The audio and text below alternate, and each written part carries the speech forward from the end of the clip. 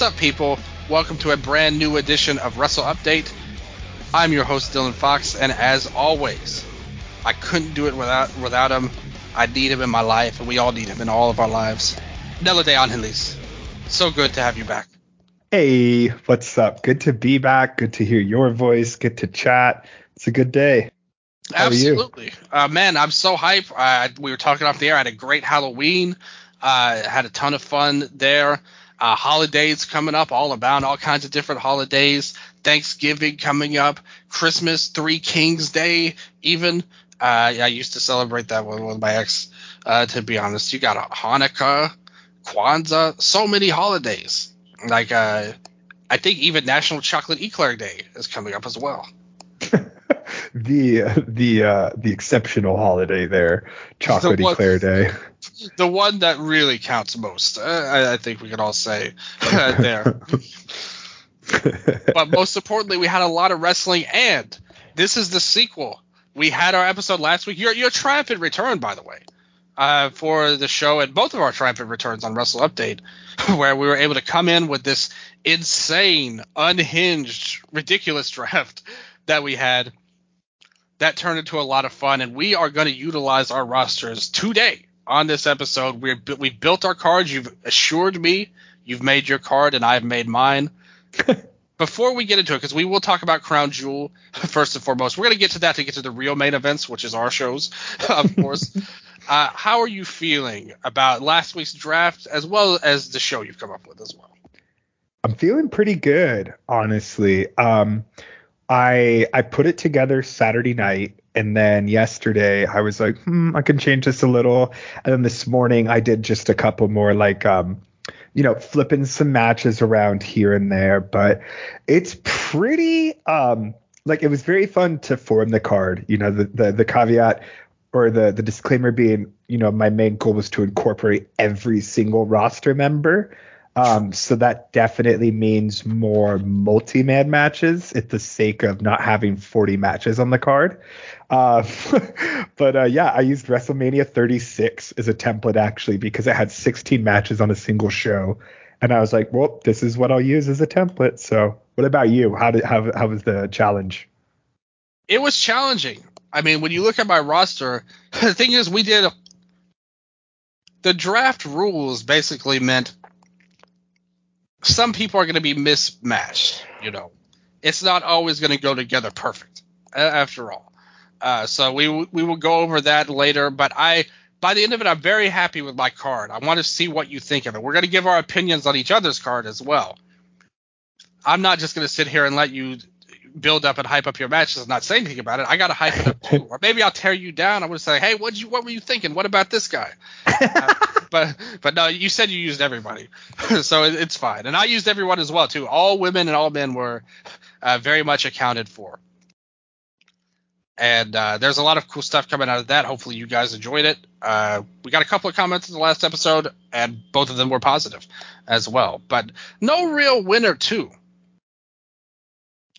Both people,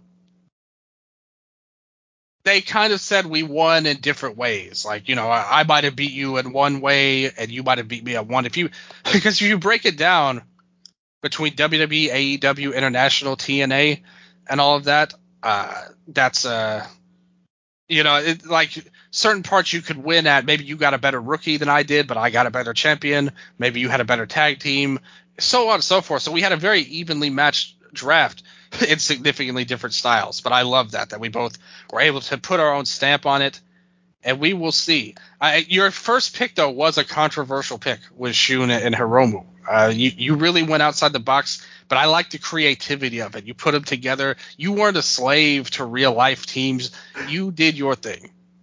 Dude, the Saturday night when I'm putting the card together, I keep going over and over. I'm like, where the fuck are the astronauts, dude? And I'm like, oh. See, that was the one. If somebody mentioned that, they said, why didn't he take the astronauts with his team? Classic.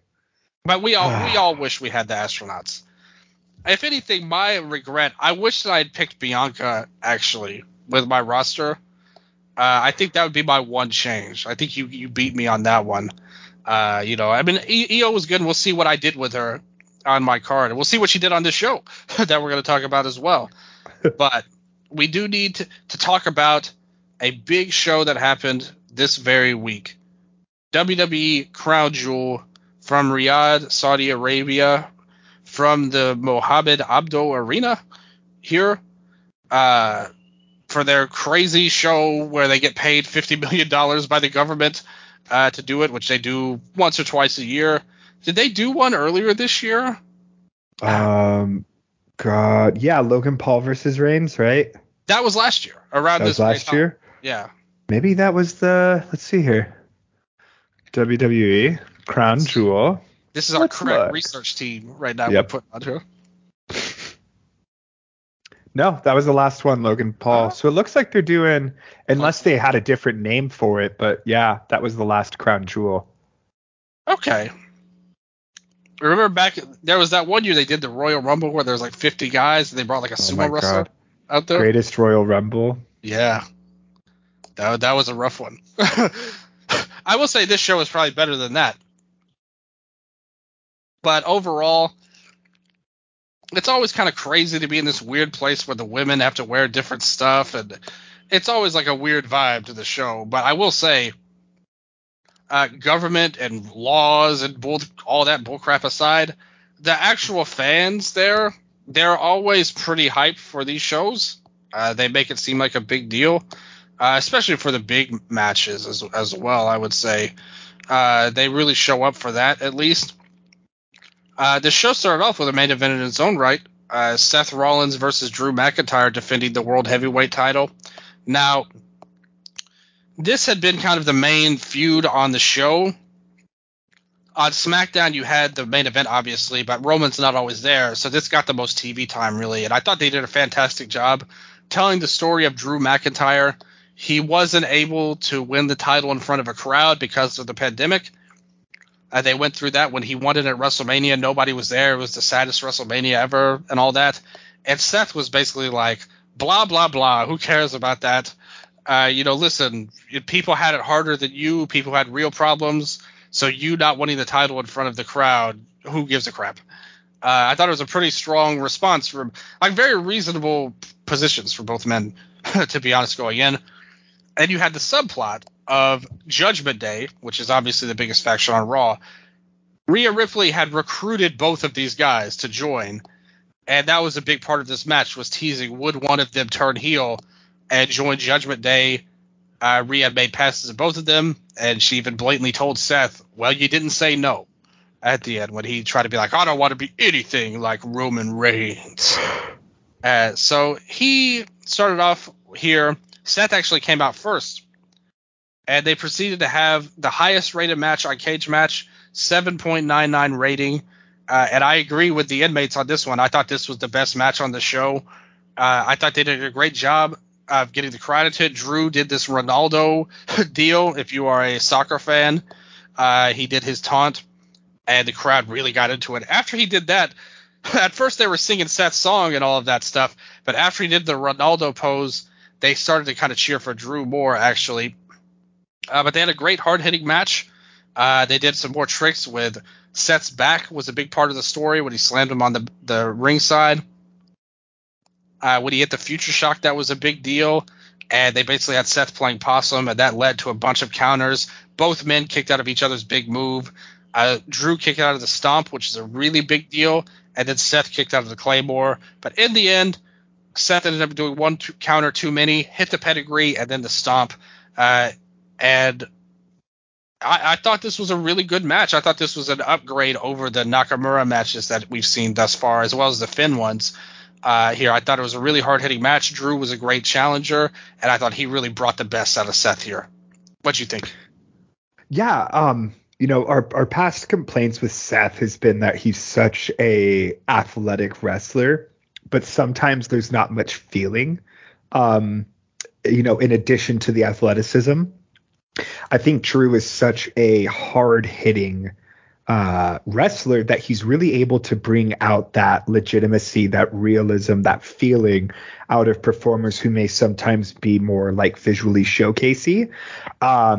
I thought that this was probably one of the more like straight up matches. Like with Balor, there was so much interference throughout that whole feud. True. With Nakamura, there was a lot of gimmick attached to it, So it was nice to see Seth just get to wrestle a straight up sort of championship match. Also, just real quick to go back, Night of Champions back in May was the last Saudi Arabia show. Oh, okay. And so that actually had Seth winning the inaugural That's World right. Championship. Yep. And then it was headlined by Zayn and Owens versus Blood. Me and Scott covered that show too on this very show, and I still don't remember it on here. But I do remember it now that you bring it up. I remember that match. So. But really good opener. I think that they're doing. It's very rare for WWE to like delicately transition a character. And I feel like they're doing that very well with Drew, is having him, not even as like a tweener with the audience, but more so just with himself. Like he is in moral conflict and he is frustrated, and rightfully so. So I'm excited to see what happens with his character. I've heard his contract comes up sometime soon, apparently. I feel like this could be a very big defining character change, or it could almost be like, the sort of beginning of his way out. But yeah, good match, good opener. Yeah, I could buy this. I had this as star ratings. We always bring up our star ratings. I had this at 3 3/4. Ooh, I had it right underneath at 3.5. Always pretty close. Yeah, good. It would be insane if I was like, dud rating. Or stuff like that. We could argue about it, but there's nothing to argue. This was just a good match. Like there was nothing. I don't think it elevated to be like, a match of the year or even a great match.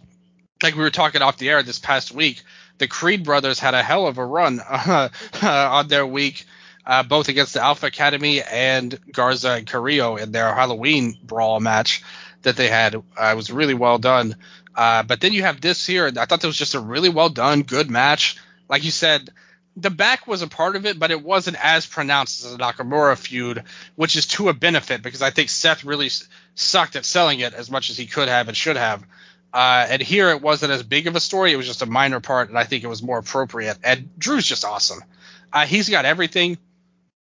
And like I said, there was actually a cage match comment that actually mentioned this and brought this up, that you made a great point about his character, where he's not this cartoony heel that's so so pronounced and obvious and things like that.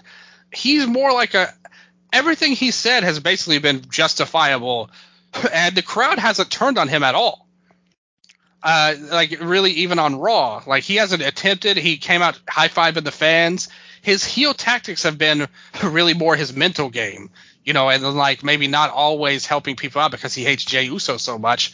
But even that, he comes across very sympathetic. So he's not a tried and true cartoony heel. He's a guy with layers, which I really appreciate that about him. And I think it kind of hurt Seth in this match because if you look at how he actually wrestled, it was more so he was leading it. He was more the heel in the match, not him doing heelish stuff, but just leading the match and trying to get the crowd behind Seth with the back, and that was a big point. But the crowd actually bought into him a little bit more. I actually kind of wish they had changed the title, to be honest. I think there's a lot more with Drew than Seth. After the match, they did a tease of Damian Priest coming to cash in, and this actually helped too, Seth winning. And he said, "I'm going to take the title. I'm going to kick his ass and take the title." He looked at the camera and yelled at, and he was smiling. But then a man in a hoodie showed up to steal the briefcase, and it was Sami Zayn. The crowd went nuts. He was super over to the Saudi Arabia crowd. Priest was pissed. He couldn't cash in. I thought this part was really cheesy and not nearly as good as the match, but it worked. Like the crowd loved seeing Sami. Well, what did you think? Yeah, I didn't know Sami was on the pre-show. So I thought this was like his surprise appearance, but now knowing that he had wrestled just before this, went into the back, put on the hoodie, hid, it's just a very funny like train of thought. But yeah, like again, I am just not a fan of Money in the Bank anymore. Yeah. I think it is so, for whatever reason, like I can't think of a last Money in the Bank person who was like booked strongly. I feel like it just brings, or like it attracts misfortune and total shit to whoever has the Money in the Bank briefcase, sans Brock Lesnar. Like it becomes a device to get beaten down multiple times. You're always getting thwarted. Like how many times has Damian Priest attempted to cash in a briefcase and failed? Like, dude, and you want to convince me that you're capable of, I don't know, paying taxes or something? We got to get this guy under watch and make sure he can do all this stuff. But yeah, like again, good way to, I don't know, you remove it as well from the Roman LA Knight thing. I don't even know if that's a fucking option for Priest, but good way to get Sammy in front of the audience. But, you know, a symptom of the fact that Sammy main evented the last one and they have really nothing for him here, which to me is again, like, we talk about AEW and their issues with capitalizing on these acts sometimes and maintaining the heat, right? And it's the same thing with this, like, you know, Totally agree.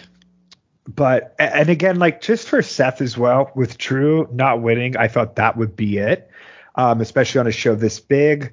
But I do not know who takes the belt off Seth, with the exception of Gunther. Like that's the only thing I could see happening is Gunther eventually drops the IC and then it's him versus Seth at Mania or something. But there's just no one else on Raw that I could realistically see as champion. Oh, I totally agree. I actually think a great story would have been if Drew had won, he got his moment, and the crowd, they gave him his huge reaction, his huge pop, and then he immediately got cashed in on and lost it. And like he had been built up that he had dreamed of being the champion again, like he never got the chance he deserved, and he finally got it, only to get screwed over in the end. And that would actually kind of twist the storyline, which has seen people think he's going to turn heel, but that would actually make him an even bigger babyface. To me, I think he's got a ton of upside in either or. Don't worry, don't get me wrong, but I think if you had done that, you built up and you put all of this heat on him getting the title, and he finally did it, only to finally get it yanked out, then suddenly you've got a legitimate super hot babyface, which helps. Like Seth is good with the song and everything. Cody, we'll talk about later, obviously super over and a great champion. You know, but then you get a new heel in Priest, which I think is necessary too on Raw. I mean, like you said, who are the heels on Raw? It's Gunther, and really nobody else is at his level. I think that would help Priest be more of a snarky person. And if anything, you could actually play it up with Ripley. Maybe you could have her like congratulate Drew to set up a sneak attack. I think they missed the opportunity with that. And I think they won't get a better opportunity with the fans rallying behind Drew than they had here. So I think it's a little bit of a drop ball. Like you said, it feels like we're a little bit on autopilot with Seth at this point, coming in here. Afterwards, Ripley, they showed Drew backstage looking pissed that he lost, and Ripley like walked up to him and just laughed at him, pretty much. And he was like, "Fuck you," like pretty much. What do you think they're going to go for Survivor Series? Because I think they have to have some kind of war games with Judgment Day versus Cody and friends, pretty much team. Yeah, Cody, Sammy, probably Jay. Who's the fourth though? I think, but they need 5, right? For war games. That's what. Okay, it makes me think that they're gonna do. They're totally gonna put Ripley in Judgment Day, and then I imagine that the other side probably gets a Raquel or someone like that. Yeah, but I would, you know what I would do? I would fucking debut Jade. That would give her a huge moment. Yeah, like the Jade last versus member. Rhea. Yeah. That she's a great person to match up with Ripley as well, like in terms of just powerhouse size. Yeah, what are we gonna do? Put in Mishin again? Like, let's be real here. You know, put in Xia Li, the enforcer of WWE, the one who knocks out people most. No, sorry. It was a great angle on Raw, though. I thought they did a good job with her, to be honest.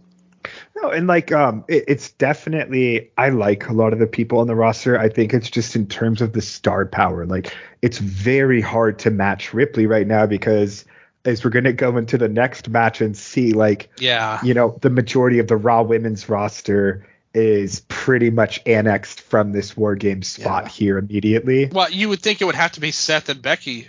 Like Becky would be the fifth one, because I do think that's the end game of this title reign, is that Becky versus Ripley is going to be the final match for her. Has Becky really been like messed with by Judgment Day at all though lately, or in general? I think they could do an angle. Let's say Seth gets the hell beat out of him, and like Becky runs out to stop him and save him, and then Ripley destroys her too. I think you could easily set this up because they have fucked with Seth. So they have the relationship. Everybody knows it.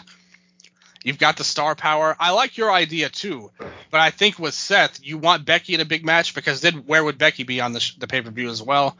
I think that could be really good as well if they wanted to do it. If they want to put Ripley in, maybe they have some sort of plan for a fifth guy, and maybe they'll have Ripley as defend her title as well against somebody else. I don't know. We'll see what they set up on Raw. Maybe they will set something up. But I do think the War Games match is coming. And hopefully they can make it a good one. Go ahead. And they gave Drew, too, a reason, again. Even though he's kind of been on the heel swing of things, they gave him another reason to fight Judgment Day if they wanted to. Or they could have him join if you really wanted to as well. I was about to say you could have the switch happen mid-match. Yeah, that's a perfect idea, actually. Like, build up Drew fighting for Raw, but then turns on Seth in the match. And that, yeah, I could totally buy that. Or Jay, even. You mentioned it before. Let's talk about the next match. The women's title on Raw. Rhea Ripley defending in a 5-way match. Nia Jax, Shayna Baszler, Zoe Stark, and Raquel Rodriguez. Like you said, they put some effort into this match with all the attacks with Nia Jax, as much as she sucks.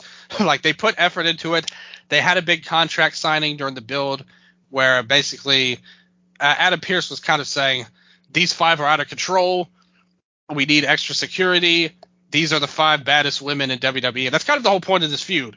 Like, all 5 of them were like, I'm the toughest one and the baddest and the most dangerous. And then somebody else would say, I'm actually the most dangerous and the baddest.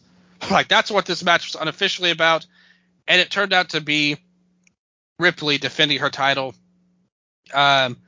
Everybody got some moments, did some big things. There's a part where Zoe Stark flew in and did some her flying moves with the springboard to the outside, then the springboard inside with the drop kick.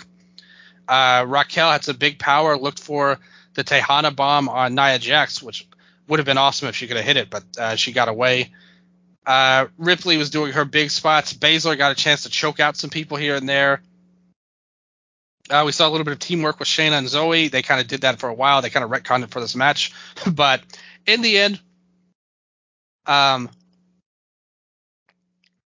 basically, Baszler got beat down and was on the floor of the ring, right? She was on the ground. Rodriguez was on the ground. She crawled over to her to make a pin while Zoe and Ripley were on the top rope. Ripley hit the riptide on Zoe onto both Raquel and Shayna, and then pinned Shayna for the win here.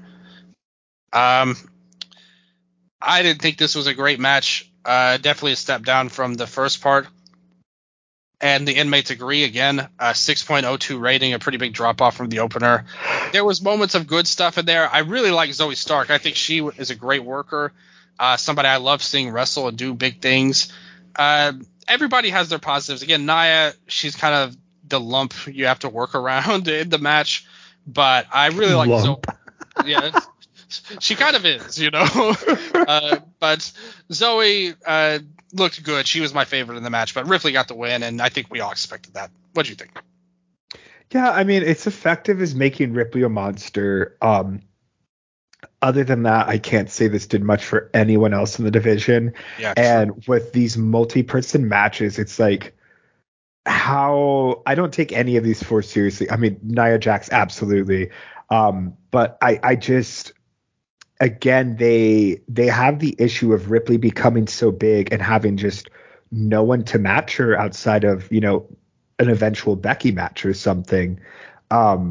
So yeah, I would really love to see them bring in Jade or someone else. Like, I mean, and the thing too is, like, look at the people in this match and the history that Ripley, like, especially Raquel and Shayna, right? Like, those were probably Ripley's two most, like, historically deep opponents. Yeah. Dethroning Shayna, her dropping the belt to Raquel, like, those are very like, canon event opponents, and, like, none of that shit matters here. Yeah, they didn't bring that up at all. No, and the build up to this. It's just nothing matters. It's a 5-person 10-minute match. Yeah. It's very inconsequential. And again, like, when we look back on Rhea Ripley's reign so far since WrestleMania, everyone's like, she had the best women's match at WrestleMania ever with Charlotte Flair. And I cannot name a single match she's had since. No, I totally agree. And that's why I'm kind of against her. When people talk about the women's wrestler of the year and all of that, I don't think her year's been that great. Like, it's cool that she gets to beat up guys, like on Raw, and gets to be the leader of a group pretty much. It makes her seem bigger. And she did have the match with Charlotte, I agree. But like you said, besides that, there's not a lot of meat on the bone for her year, unfortunately. More so than just as a very over character, which is kind of a detriment to the group itself, because she's more over as a babyface. Yeah, and it's one of those things too where Ripley has been very effective and good in her position and with the things she's been given. Yeah, like, she looked like a certifiable monster in this, right? Yep. And it's hard. It's unfortunate to criticize because all of the failings are pretty much on the creative side and the booking side, and absolutely no consistency. It's like, she almost feels like the mom of Raw. And I'm just like, mommy. Yeah, it's very MJF again, where I'm like, are you the champion or aren't you? But hey, I liked this more than the next match. I will say that. Well, that's true. Like you said, ultimately nobody really gained a lot from it. It was nice of them to get a big payday. As a match, though, there was nothing special about it. What was your star rating on this? I'd give it like a gracious 2. I had it at 2.5. I thought it was perfectly average. I wouldn't go neither up or down, but ahead of that. And I would put it ahead of the next match as well, as we saw Solo Sikoa take on John Cena in this 16-minute match that we had on here.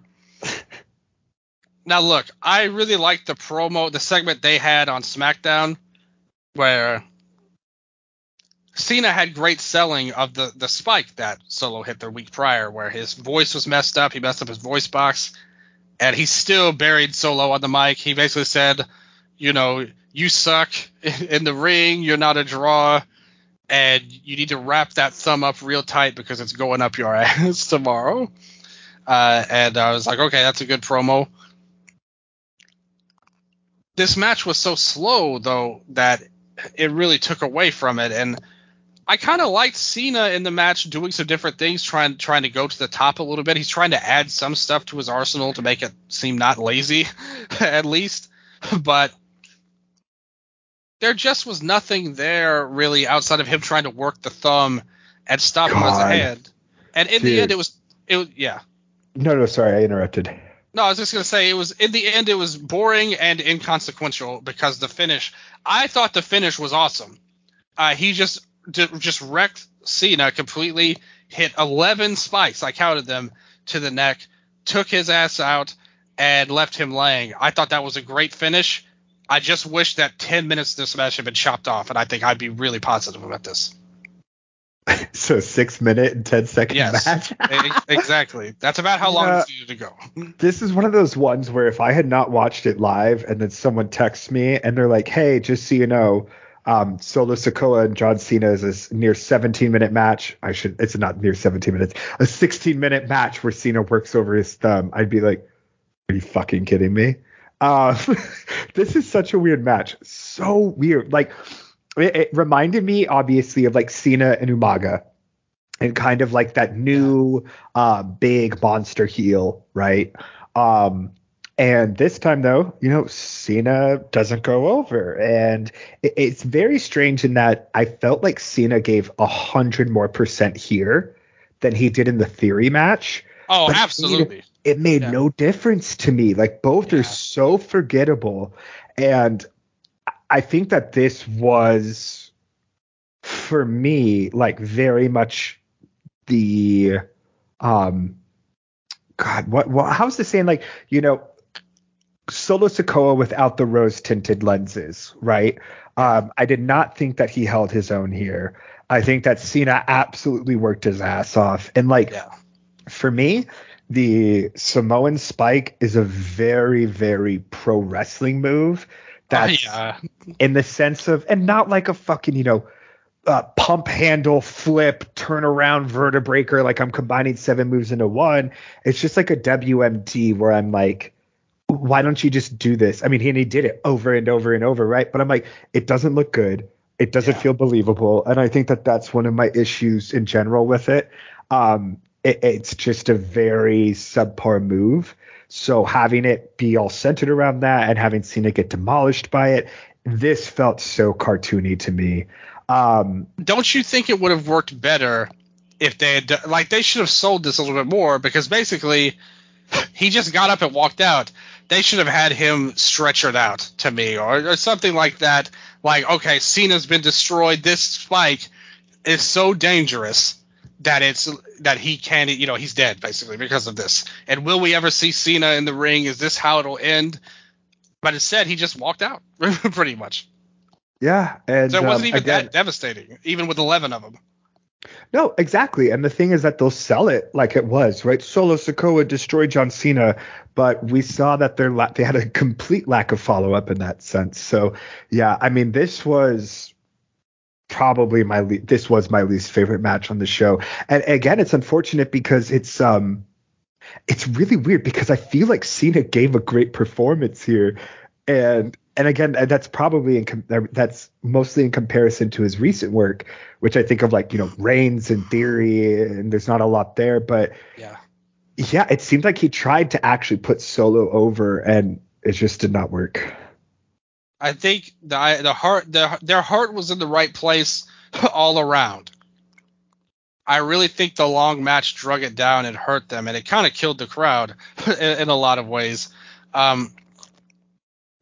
This will make an epic video package, though. They're going to switch stuff around and make it seem a lot cooler than it actually was. And he did get the round of applause at the end. The crowd was really into him. They gave him his respect or whatever. And then he just walked off, like I said. Then we got... Now, still, whatever you want to say about... What was your star rating for that match? 1. I would give it... I will give it a 2 because I like the idea of the finish.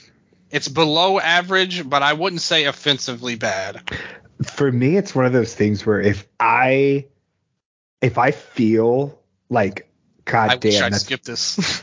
Yeah, not even skipping, but I'm upset that I spent part of my life on it, right? I mean, you're going to die one day, and you are going to think about this 16 minutes. You're thinking, what if I had 16 more minutes to live? Looking at whatever friends or family I may have for my deathbed, and I say, if only I didn't watch Solo Sikoa and John Cena, we could probably squeeze in Yuji Nagata and Kensuke Sasaki. Well, that would have been way better than watching anything on this show. But when you think about it that way, really, Solo Sikoa versus John Cena ruined your life. You're never going to be able to recover this. Yeah, I mean, without trying to be dramatic, it definitely ruined my life. I mean, that's not dramatic at all. Totally believable. But still, even still, that was a million stars better than what we got next. This ruined my life. Biz TV. Oh my God, I forgot about this. Now you tell me this wasn't worse than the Solo and Cena Dude, they made this fucking Ibrahim guy look like such a geek. I thought that was so funny. He's like Saudi Arabia's biggest movie star. You just got like kicked in the tummy. Yeah. That was funny. Honestly, this segment picked up when Grayson came out. Yeah, and it was just, I mean, I think Grayson is great. Miz is like, if you like all of his segments, it feels like like if he came out and just put a boot in the ring and licked it, I feel like you would get the same effect. He never does anything of consequence. It's always the same shit. I main evented WrestleMania. I'm a world heavyweight champion. It's like, I don't know, man.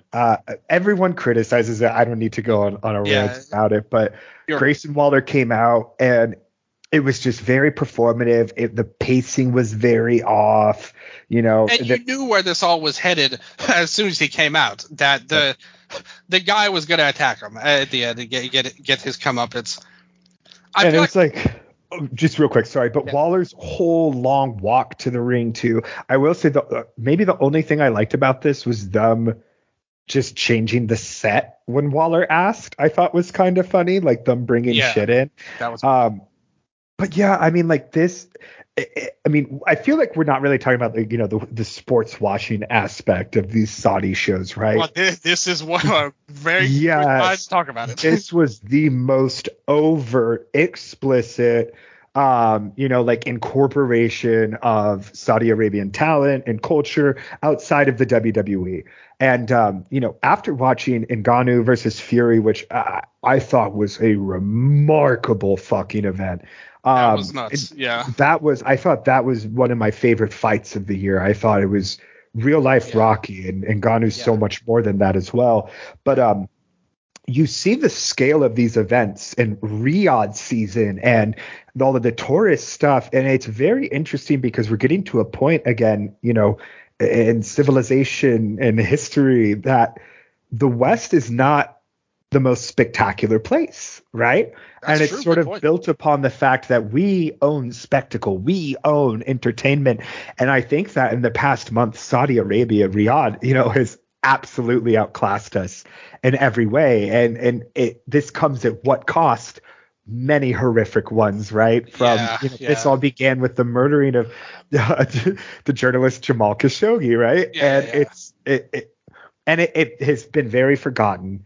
And, you know, we've come from WWE being the like ultra USA. We have neutralized Osama bin Laden company to now Vince McMahon going to the Riyadh Ngannou fight and saying that Saudi Arabia is now his home, right? And it's like those things. And I don't know. These shows though and they're very effective because I will say, like, when you watch these shows, they really make you forget about shit, man. Like, because it's over the top. I mean, it's really up there. And again, like bringing in this star to circle back, you can really feel the ways that they're able to normalize these numerous human rights abuses. And I say this completely recognizing how this ripples across the world and in many countries, including our own, you know. But it's just, we're so far into it now that they have succeeded in normalizing it. You know, I don't feel as conflicted watching these shows anymore because now they just sort of exist, right? We've sort of just arrived at this point, and, you know, at this stage in history, it's all consumption. And this is something I've consumed.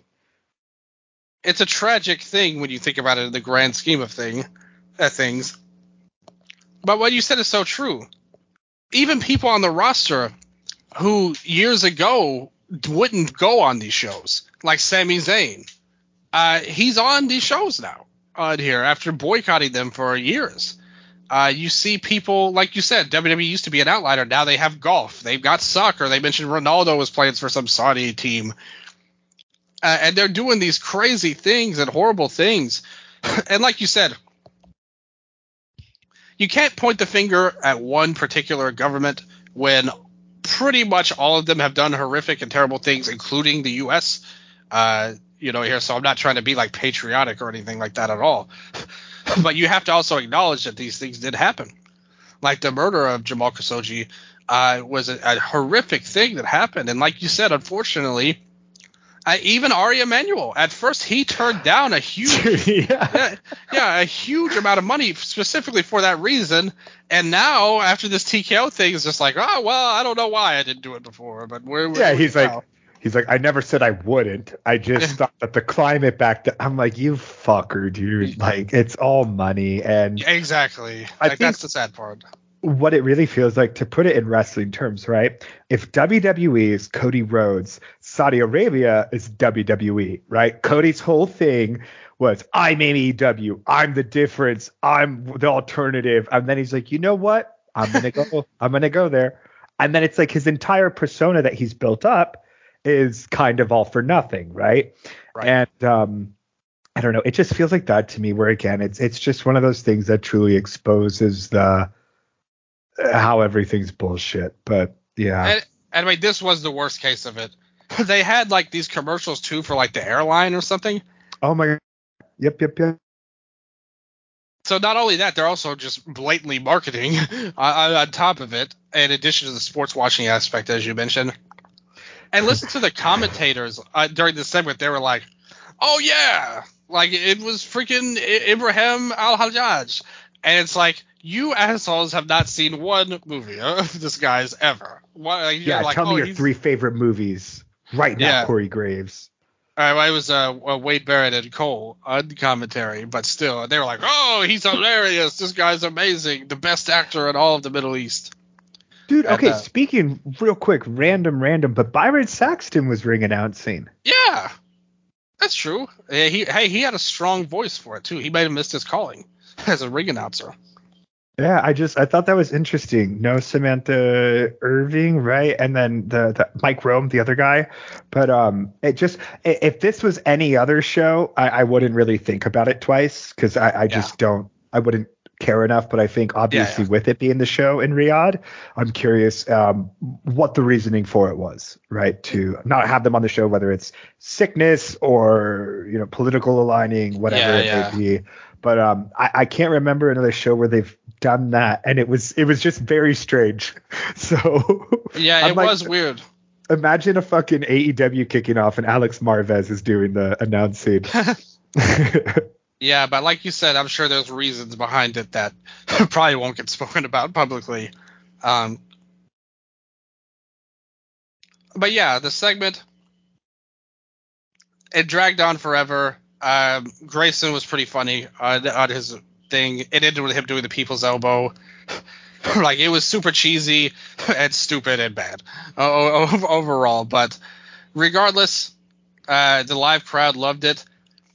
You think about it too. Even we got to remember, never mind moral whatever.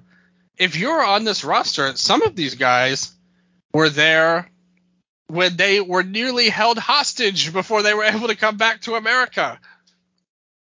And they've come back again anyway. Where they wouldn't let their plane leave. They went from being stuck on the plane to running ads for them. Yeah. That's right. That's a good point there. But anyway, someone I can guarantee you didn't put 2 thoughts into any moral problems. Logan Paul comes out. This all started with Logan Paul saying how great Dominic was and that he wanted to beat his dad for the U.S. title. Ray accepted, and they attacked, and they did their little press conference, and they did a boxing-style deal where Ray ended up hitting him in the head with a microphone. Logan Paul came in. They showed this video of him driving this freaking dune buggy or something through the desert. Let's see what Logan Paul was doing earlier today. Just like unauthentic, like everything about it. And he drove the thing into the arena. So I guess he's like getting to be a badass type of entrance here. I don't know. Match was all right. To me, I didn't think this was a great match. This is another one I thought went too long. There was some good, there was some bad. But let me tell you something. I saw all over the place this clip where Ray went for an Asai moonsault and Logan saved him pretty much. And everyone was like, "Oh, Logan Paul, say what you want about it, but he saved his life. This was an amazing wrestler instinct from Logan Paul. Like, you can't teach this. The problem with this is he was the one that was too far away. That if he had been in the proper position, he wouldn't have needed to rush up to save him in the first place. So can we please stop kissing his ass? I mean, I get it. He's very good. Like, he's a great athlete. Like, especially for a guy who's not a wrestler. All of his performances have been strong. And as a douchey heel, you just can't teach what he has. Like, he is a natural heel in the way very few are. But now we're just, like, making up stuff, pretty much. Like, oh, he saved his life. What an amazing... Like, it was his fault in the first place. If he had stood in the right place and not been out of position, it would have been fine. Anyway, a fine match. You saw some high-flying stuff early on. Logan Paul got the show off. Ray did some things. In the end, you had the stupid finish. They had his freaking crony that we saw at SummerSlam come in with the brass knucks. And then suddenly the Nux got knocked out of the ring, and he was going to go grab him, but Santos Escobar jumped in and stepped on the brass knucks. And then what do you do when you have a weapon of your mortal enemy and you need to chase after another enemy?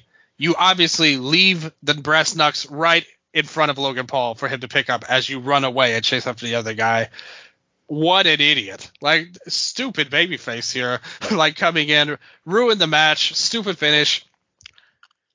In the end, another thing too, Ray hit the 619 and Logan just popped up and hit him with the brass knucks, won the match. Admittedly, this was a lot better done than the Samoa Joe and MJF deal where he dropped it right in front of the referee after the match. Here he at least worked to hide it. The finish sucked and the match was only okay. I didn't think this was special. What about you? Man, okay, I'll be totally honest. I had a friend call me during this match, and I watched it, and I liked the first half. Like, not lying, I thought that they got off to a really good start. And they were working in the lucha style, too, that Logan, to his credit, again, did acclimate himself well to against Ray. Yes, and I really thought that at first. I was like, man, I feel like Logan is trying to do Halloween Havoc, like Ray and Eddie, almost a little bit, like that immediate hot start. And then I think the match just went too long. But I definitely liked the beginning. And the reason I gave the disclaimer for being on the phone is I feel like when you're just watching it, like with the sound off and you're just seeing that stuff, it's like, oh, wow, right? But then it just kept going, like you said. The whole Logan Paul fucking rando prime guy thing, I still don't know who it is. Yeah, they've never said who this was. He's never been mentioned on TV. He's not cut a promo. They don't even talk about it. Like, they haven't even named him. Who is this asshole? Dude, I have no clue. At least with KSI, he had an alliance with him. Who's this? Like, nobody knows who the hell this is. Should we do an episode where we try to uncover who this is? No, I've read books about being a PI in the past, and I think rather than solve crimes or, help, people out, I think I need to use those skills to find out who Logan Paul's goon is that he keeps bringing and ruining all of his matches. But the worst was Santos. Like, why didn't he just take the Nux? Like, why did he leave him right in the ring? Crazy. What was your star rating for this? I gave it honestly, don't hate me, 3.25. I gave it 2 3/4, so we're a little bit different. If the finish had been better, I probably would have gone up to closer to your range. But I thought the finish was so stupid. Like, why did he leave it there? And we saw this already. The one thing I do have to praise him on, I do agree with you. The first part with the lucha stuff was well done, and they're really hyping him up as like this, like wonderkind almost. Like, he's now a wrestling genius. Like, he watches 1 million hours of wrestling tape to get ready for his matches. Because they brought it up when he was doing the Ultimate Warrior stuff. He did call back to Eddie Guerrero too on the frog splash attempt. So they're really trying to add a little bit of layers to his wrestling character other than just him being him. And I do appreciate that. And I loved after the match when he got the title. and Ray was in the corner slumped over after the brass knuck shot, and he gave him a hug and was like, "I love you, man. You're a legend. I just had to win." And Ray was like, "You cheated. You know what you did." And Logan Paul was like, "I don't know what you're talking about, man. I won fair and square, but I love you. You're a legend." That was awesome. Even I can't deny it. That was great. Yeah, for the hardcores out there, it reminded me a lot of Big F and Joe's post CZW Tournament of Death 20 speech with Mickey Knuckles. It's just one of those really pro wrestling moments that you just really hope for as a fan. What do you think of Logan as the champ? Like what are they gonna do with him with this? I mean, dude, it seems like he has a genuine interest in this stuff, and I don't know. It will be interesting to see if this becomes. Imagine SmackDown just no one ever defends their fucking titles. Yeah, that's another guy with Roman on SmackDown. There are no champions on the show. I mean, at this point, though, I really feel like Logan is gonna go more full time. I think that's what my gut says with the I US got that title. vibe too, actually. Yeah, I mean, he just finished that. God, who did he just fight? Not Tommy Fury. Dylan Dennis. Yeah, oh my God, that fucking fight. He just Which fought was a that farce, guy. by the way. A stupid ending to that. Even in non-wrestling sense, he can't help but have stupid finishes to his fights. Yep, and now Jake Paul, just finished Tommy Fury, and now it looks like he's signed to PFL. So I think they're talking about Nate Diaz and Jake Paul and PFL. So I feel like with the Paul brothers boxing thing kind of fizzling out or slowly, right, dying, maybe rapidly, I think we could see Jake go into PFL and Logan go into WWE full time, more so rather than having boxing being their focus. Yeah. And he did bring up Dylan Dennis in his promo on Raw a couple weeks ago, where he was like, "We'll never see him again. I beat him so bad, he got dropped. He can't show his face, and he's a piece of trash, and blah blah blah." Although there was a lot of hype into that fight with Dylan Dennis mentioning his fiance in many interesting ways. That probably won't get brought up in wrestling again when he's on there. But I kind of got the same vibe as you. I think he's going to be around a lot more now that he's a champion. At least for the next, I'm not saying for the next 10 years or anything, but for the next couple of months, I think this will be a real run for him. And if you look at Roman being gone, Seth is really up in the air. Will he be in the cage match at War Games, or will he have his own title shot? For SmackDown, I think his title shots are going to be the de facto main events, until we get to Royal Rumble. Oh yeah. Who do you think Roman defends against at Rumble? Orton? That would be the best possible way to get a huge pop as somebody that could defend wrestling against this outside asshole. I think right away. Oh no, sorry, I was talking about Roman. Not Logan. Roman's defense at the Royal Rumble. Oh yeah. I can't think of who the fuck is going to do it, and they talked about Orton returning soon. Yeah, we'll talk about that after the main event. I'll have more to say about that. But with Logan, I think they'll move to Santos in the short term. I can see that being the Survivor Series match, to be honest. I actually think if they need 5 guys for the War Games, he wouldn't be the worst option. He already has an allegiance with Dominic. If they wanted to put Logan into the War Games, and he would probably want to do something like that as well. He could jump off the top of the cage or do crazy stuff like that. It wouldn't be the worst idea to pair him with Judgment Day for the cage match. And maybe you could have KO, who's aligned with Sammy. They could do an inter-promotional or an inter-show match rather, with KO on the good guy side and Logan on Judgment Day side to bring it up to 5. I think that would work perfectly. Owens would be a good shot for him too, to move forward in the long term. I think he might be a Rumble guy. Oh yeah, Owens is on SmackDown now. That's right. Yeah, because they did the story with Jay trading over. Yeah, so that's what I think. I think that's a good idea. If you need 5 guys for the War Games, put Logan into it, since he's already got an allegiance with Judgment Day. The next match was the women's title match as well here. But yeah, we talked about Logan Paul enough. Basically, they set this up. Bianca Belair destroyed Bayley on the night before on SmackDown. Beat her in the match, put her through the table. And here she challenged Io Sky for the SmackDown Women's title. The match was really well done. The problem is that people are going to compare it to the Puerto Rico match, and that match was a lot better, to be honest. And the crowd was like nuclear in that match, and this was like, I thought this was like the down point of the show in terms of crowd interest. Pretty much, they just didn't care at all really about this match, and even the big return. I wish that we had done this in front of a hotter crowd, because I think you would have gotten a way better reaction with how it played out. But I thought the wrestling was actually really good between them. They have good chemistry together. It just didn't connect, and it all led to the finish.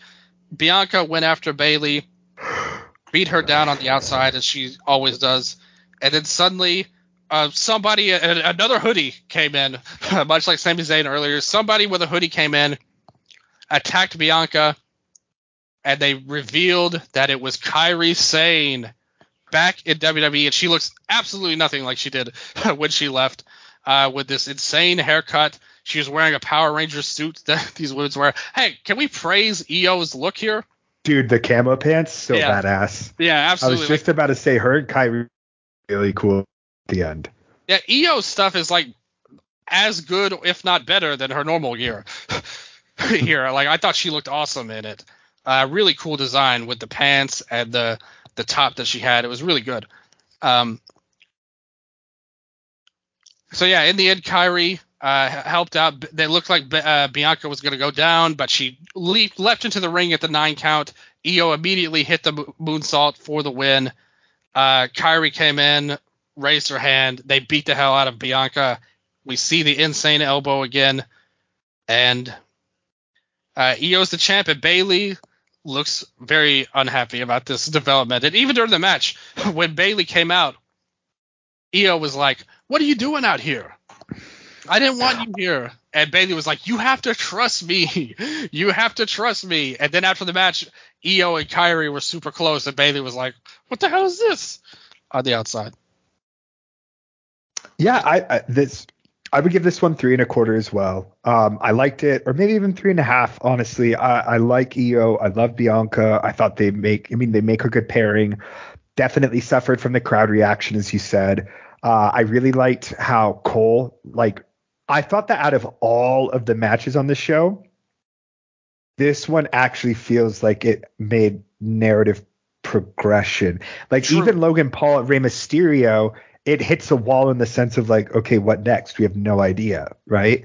And Io, Sky, and Bianca, it's like this set up a lot. And what I really, really appreciated was Cole at the end. The last time we saw Kairi Sane is when she was taken out, or was, she was taken out by Bayley or something like that. True. So bringing that back to her as well. And, who is Io going to trust? Her longtime friend or Bayley, who brought her back in to the fold, really, right?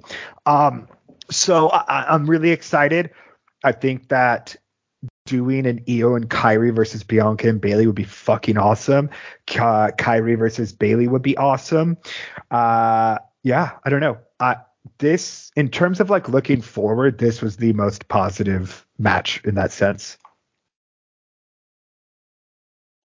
I agree with that entirely, but there's a major issue with all of this, in my opinion. We need to get some kind of explanation in terms of Kairi and Asuka. That needs to be explained, because we also have to mention, yes, she did get taken out by Bayley. But if you remember, Asuka walked out of her title match with Sasha Banks that led to her winning the title because she wanted to save Kairi. Like, she basically threw her title away to save her. There needs to be some kind of, I don't know what. Maybe they all unite together, like they bring Asuka in and they're a 3-pair team. Maybe they turn on Asuka and beat the hell out of her, and she's a part of it, and you could see that. But there needs to be some kind of angle with Asuka on SmackDown that explains Kairi and why didn't she come back to help her friend in the company that we saw at the time. Obviously, Kairi and Io have a lot of history, but I do think that needs to be rectified immediately, like, pretty much. Is Asuka on the same brand as Io? Yeah, they're all the same. Okay. But I think it's a real shot in the arm for SmackDown. The women's scene has not exactly been lighting the world on fire lately. I think they're just really, Io, like I said, that thing in Puerto Rico, that match was so big. If you could go back in time, you wish that she had just won it there. And I think she would have been a lot better. But I have to say, this title reign is not exactly knocking me dead, to be honest with you. I think that they have some work to do. And this is a good step forward, as you mentioned. And we'll see how it goes. Hopefully they have something big for Kairi in the future as well. I think she's a championship level player. We'll see what they do, how they play their cards going forward. But as for the match, I thought it was pretty good.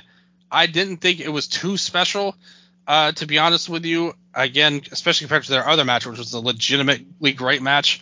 I had this at 3 stars, to be honest. Maybe I'm being a little bit of a hater here. Mama won't like that because she loves Bianca. She hates Io, but she loves Bianca. They play a video package to set up the next match. Cody Rhodes and Damian Priest. This was a good match, don't get me wrong, but you brought up narrative progression. This had none of it, pretty much. It was a fine, totally acceptable, good match that the crowd was up for with Cody because they treated him like a huge star. But what was the point of this match, really? Nothing was on the line. He already had the briefcase stolen. Who cares? That was kind of my whole thought about this whole match. What about you?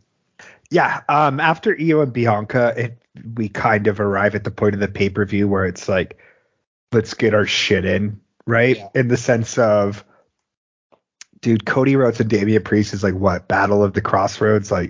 Also Damian Priest, I just have to call it out. Dude, when he crossroaded, or what is it? I can't even remember what his version's called. But The Reckoning. The Reckoning. He hit it on the announcer's table, and Cody just lands on top of Priest. Cody does not hit the table. And so Priest just essentially hits the move and takes the entire fucking bump. And it's one of those things where I'm like, I just don't care for this, man, because Cody's selling it. And the purpose of this match is really we got to get Cody on the show and make him look good. This is your John Cena and fucking Lord Tensai match, which is Priest exists to put Cody over, right? Even as your men's Money in the Bank champion, you're one perennial fucking world challenger is just the biggest geek. I can't say this did anything for me. I think that this is one of those matches where it's for the live audience, it's for the hardcore WWE fans. Cody's your guy, and I am not someone that really cares for Cody. So yeah, not my thing. For a rookie, he was spectacular in this match.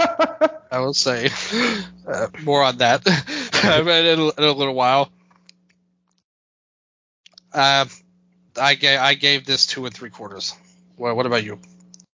I gave this one a 2, and I think with some of these ratings, I'm a little bit harsher because for this and the Cena one, again, it's more of what is the purpose? Right? I understand. I guess I shouldn't say with the Cena one. The Cena one, maybe that had a purpose. That had a purpose. Very well. It just ruined my life. But with it ruined your life. And the Priest one, and even Roman Reigns and LA Knight. Yeah, LA Knight's over, but it's man, there's nothing for me to believe in. There's nothing for me to invest into. I know LA Knight's not going to win because they said Roman's fucking next challenge is at Rumble, right? We know LA Knight's not going to beat this guy 6 months out from Mania. Are you kidding me? And so again, it's they've booked them, and it's I watch the Roman matches now, not for the matches, but my interest lies in how are they going to fuck the challenger out of the win, right? Exactly, and that's why this main event was such a fail. Oh my god. That match sucked. I didn't like the main event at all. Dude, no, LA Knight, I think if you had a Pokemon evolution of Cody Rhodes can wrestle, right? John Cena can wrestle, and he does it in the WWE style. LA Knight, this guy cannot fucking wrestle, and he is the worst example of WWE style where I'm dude, this guy is just yoked out Miz. Holy shit. That's pretty much it. This, he really is Theory with charisma. Yeah. Pretty much. He's over. I'll give him that. He got over by saying yeah a lot. Oh, And I think, dude, like that is no disrespect whatsoever. I've chanted some real dumb shit in my life, but that when I hear the whole crowd go, yeah, it's like my brain's like, it's just like the fall of the Roman Empire. Like, it's like one of those like markers in history where I'm like, we're doomed. Like So everyone just what you're saying is Solo and Cena ruined your life, but LA Knight has ruined all of mankind and civilization. yeah, he's like the harbinger of the apocalypse. Like him getting over, and people would be like, well, what about yes? I'm like, yes is like this positive. We're moving our hands. We're doing all this. Yeah, dude, it just sounds so dumb. It sounds so dumb to me. And yeah, if you want to talk about two people who I would never like to see in the ring again, Roman Reigns and his 3 moves versus LA Knight and whatever it is his he 3 attempts to do. moves and his 10 minutes of jibber jabber that he puts in all of his matches. And not even 10, more like 20 minutes in some of these. And like you said, the ending was so contrived, we knew what was going to happen. You know, I feel like right now talking to you, everybody knows I'm a big fan of Mass Effect. I feel like, you know, the world's become indoctrinated. You're calling on the Reapers to end society all because of LA Knight. And I think that it's hard to argue with your points that you made. But I just know that this match sucked. Whatever it says about humanity, the fans, me, I just know I didn't like seeing this match very much. And like you said, LA Knight, very limited in the ring. The crowd did get into it, and he hung in there. I'll give it to him. But damn, man. Roman Reigns, no. Can you do anything different? This is how many times have we seen this almost exact match, just with considerably worse people as time goes along? Yep. LA Knight is like if QT Marshall got big or some shit, dude. I'm just like he is super over, but that does not mean anything to me. Again, like it's just. Could you say QT Marshall as a main event player at AEW? No, unless he starts yelling, yeah. Could you? What about MJF? Okay, I guess I should say like LA Knight has the same kind of like when I think of like, I'm just like, who cares, dude? Honestly, like Death, Taxes, and Wrestle Update not liking a Roman Reigns title defense for real. Thank God. Well, when he loses, we might like it. Better be like, finally, this crap's over with. I felt like I gained nothing from this match. I feel like LA Knight didn't gain a lot. Getting in the main event may have meant something, but I don't feel like he's significantly in a better spot now than he was at the start of the match. No, and you know, it's the whole time the story was Roman Reigns is champion for 20,000 days, and this was LA Knight's first ever world title shot. Yeah, he's won titles in other companies, but it's a different thing when you're on this level in the WWE. Yeah. Like blah blah blah blah blah blah blah. And okay, cool. So he lost his first title shot. He is again like he is the most generic guy. Where I think that you can really he succeeds when he is up against the other sports entertainers, right? And I think right now you have your Seth Rollins, you have your Gunther. Like you could probably put him against Logan Paul because I think the personalities will align somewhat. Yeah, I think that would work. I was thinking of that too. But I don't see who the fuck you could put Knight against outside of these like Cena's and Bloodline and these things because he's so cartoonish. And I'm like, he's not a work rate guy. Like he doesn't fit into a lot of other storylines. That's simply. So remember when he was in TNA, he was the namer of dummies. He needs to go back to that, I think. Eli Drake. But no, the match wasn't good. What was your star rating for the main event? Oh, I gave it a 1.5. I gave 20 minutes. Yeah, I gave it 1. Damn, nice. See, so I went lower on a couple of matches than you, but especially this one. I really don't have any positives about it, to be honest. Neither of them looked particularly good. The crowd was all right, and the finish was just totally lame and uninteresting. The whole match was just, that's how I would describe it, completely uninteresting. And kind of this whole show, like you said, we got one good moment, really, with the Kyrie return. And the Seth and Drew match is worth watching. That's a recommended match. It got high ratings. And even the inmates. I mean, I always say with the cage match ratings, I think people misread them sometimes because you have to remember the people who care enough to vote on a website like this and sign up and write a comment are people that are fans. Like, they didn't just come here because they hate everything. Like, they're actually fans. So they're obviously going to be a little bit higher, in terms of the overall scheme of things. But here, no other match got above a 7.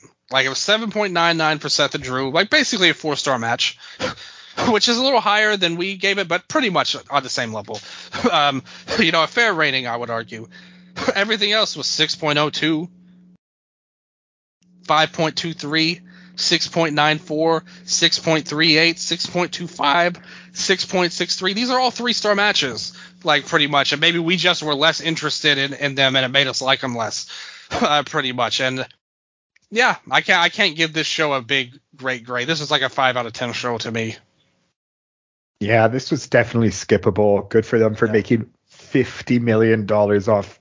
Yeah, a bad show that they made so much money off of. That's insane, man. That is so crazy. And so it's main event time. That's right. We have to get to the main event right now. The show itself was what it was, but now the real we get crown to the jewel of the episode. That's right. Hey, did you like the big diamond thing they had above the ring at this crazy ass stadium they were at? Dude, I don't even remember that. It's like the set was like really extravagant. It was purple. There was this green diamond hanging over the ring. Ken, my grandpa, he watches these shows with me. He claimed that it was a video. Like, it wasn't a real green diamond or a real emerald. I can't say for sure, but he may be onto something there. Like just a bunch of screens. It looked like a cool thing, though. It looked like a big emerald. So I'm all for it. Cool. And bring it back to the days of Pokemon Emerald as well. I was just about to say, I might play some Platinum tonight now. Always a good choice. Cynthia is best girl ever in the world. So we will always support Pokemon Platinum love on this show. And we will always support Cynthia. But let's see what happens here. You got the first pick in the draft, and I think you should start it off with your show here. Let's go down the line here, and let's see what my thoughts are on it. Okay. So just whole show. That's right. One by one? All right. Exactly. So welcome to Sicko Pros, Down with the Sickness. It's our... Ooh, okay. Yeah. This is our end of the year pay-per-view. This is our Grand Voyage. This is our Wrestle Kingdom, our Bloody Christmas. It's Down with the Sickness. So in the first match, it is an elimination chamber to kick it off. I figured, it's always fun when you drop the cage on top of the ring first thing. So let's really give these people a sick show to kick it off with. So in this elimination chamber, it is the number 1 contenders match for the Queen of Sickness world title. So it is Billy Starks versus Becca versus Rosemary versus Sky Blue versus Layla Hirsch versus Sexy Star 2. You're really putting Sky Blue in the chamber? I don't have anyone else. No, when you say it that way, I have to approve of this. I like your way of thinking. I love the Elimination Chamber concept. I thought about having it on my own show, but I'm glad that you brought it out on yours. And with the women, you give them a big spot off to start with. You're probably going to have a longer match here, so we have to hope that they deliver some big action. Who are you putting over that match? You run this company. You call the shots. We've established that you are an evil promoter based on our last episode. You refuse to pay for healthcare or any of that stuff. People will get injured whether they like it or not. Exactly. No remorse in Sicko Pro. You have to be a sicko to work in Sicko Pro. That's the number 1 rule. Yep. So who would go over? Who's the one you're giving the spotlight to? What is it? Sicko Pro is the sponsor promotion of Crime Update. So Yes, our other show. absolutely. Yes, our spin-off show. Yes. Okay, yeah. So first, in terms of length, obviously, this is going to be a long show. I'm just going to go ahead and say it. This is basically Big Egg Universe 2, or whatever that 8-hour show was. Yes, it was a million hours, but a legendary show nonetheless. So in this one, I have Sky Blue getting eliminated first, then Rosemary, then Layla Hirsch, then Sexy Star 2. It comes down to Billy Starks, who's the first one in, and Becca, and Billy Starks goes over in the end. I think you made the right call there.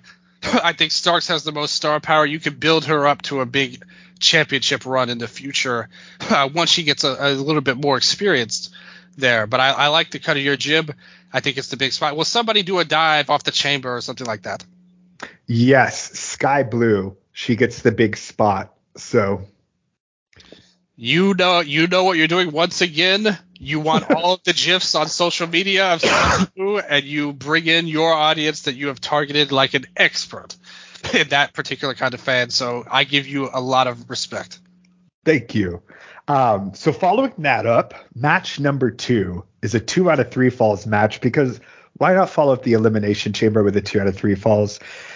And this one is going to be for the Sicko TV title. It's the champion, Chris Sabin, defending against Carmelo Hayes.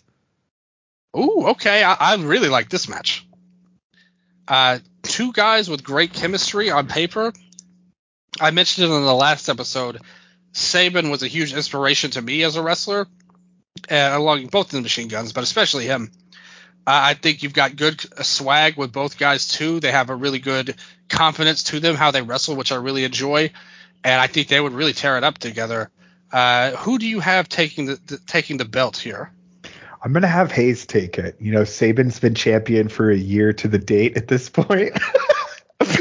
So, yeah, I'm going to have Hayes. He's going to take the title. This will be his first big run in the company. You booked yourself a year in the future with this? Yeah, no. Well, a year ago, Sabin won the title, right? Okay, yep, okay. Yep. Okay. So, yeah. Carmelo gets the spot here. Okay, I like it. He is him. Yeah. And so, yeah, I'm excited for his future. I really believe in him. And then I can move Sabin back into the world title program as well.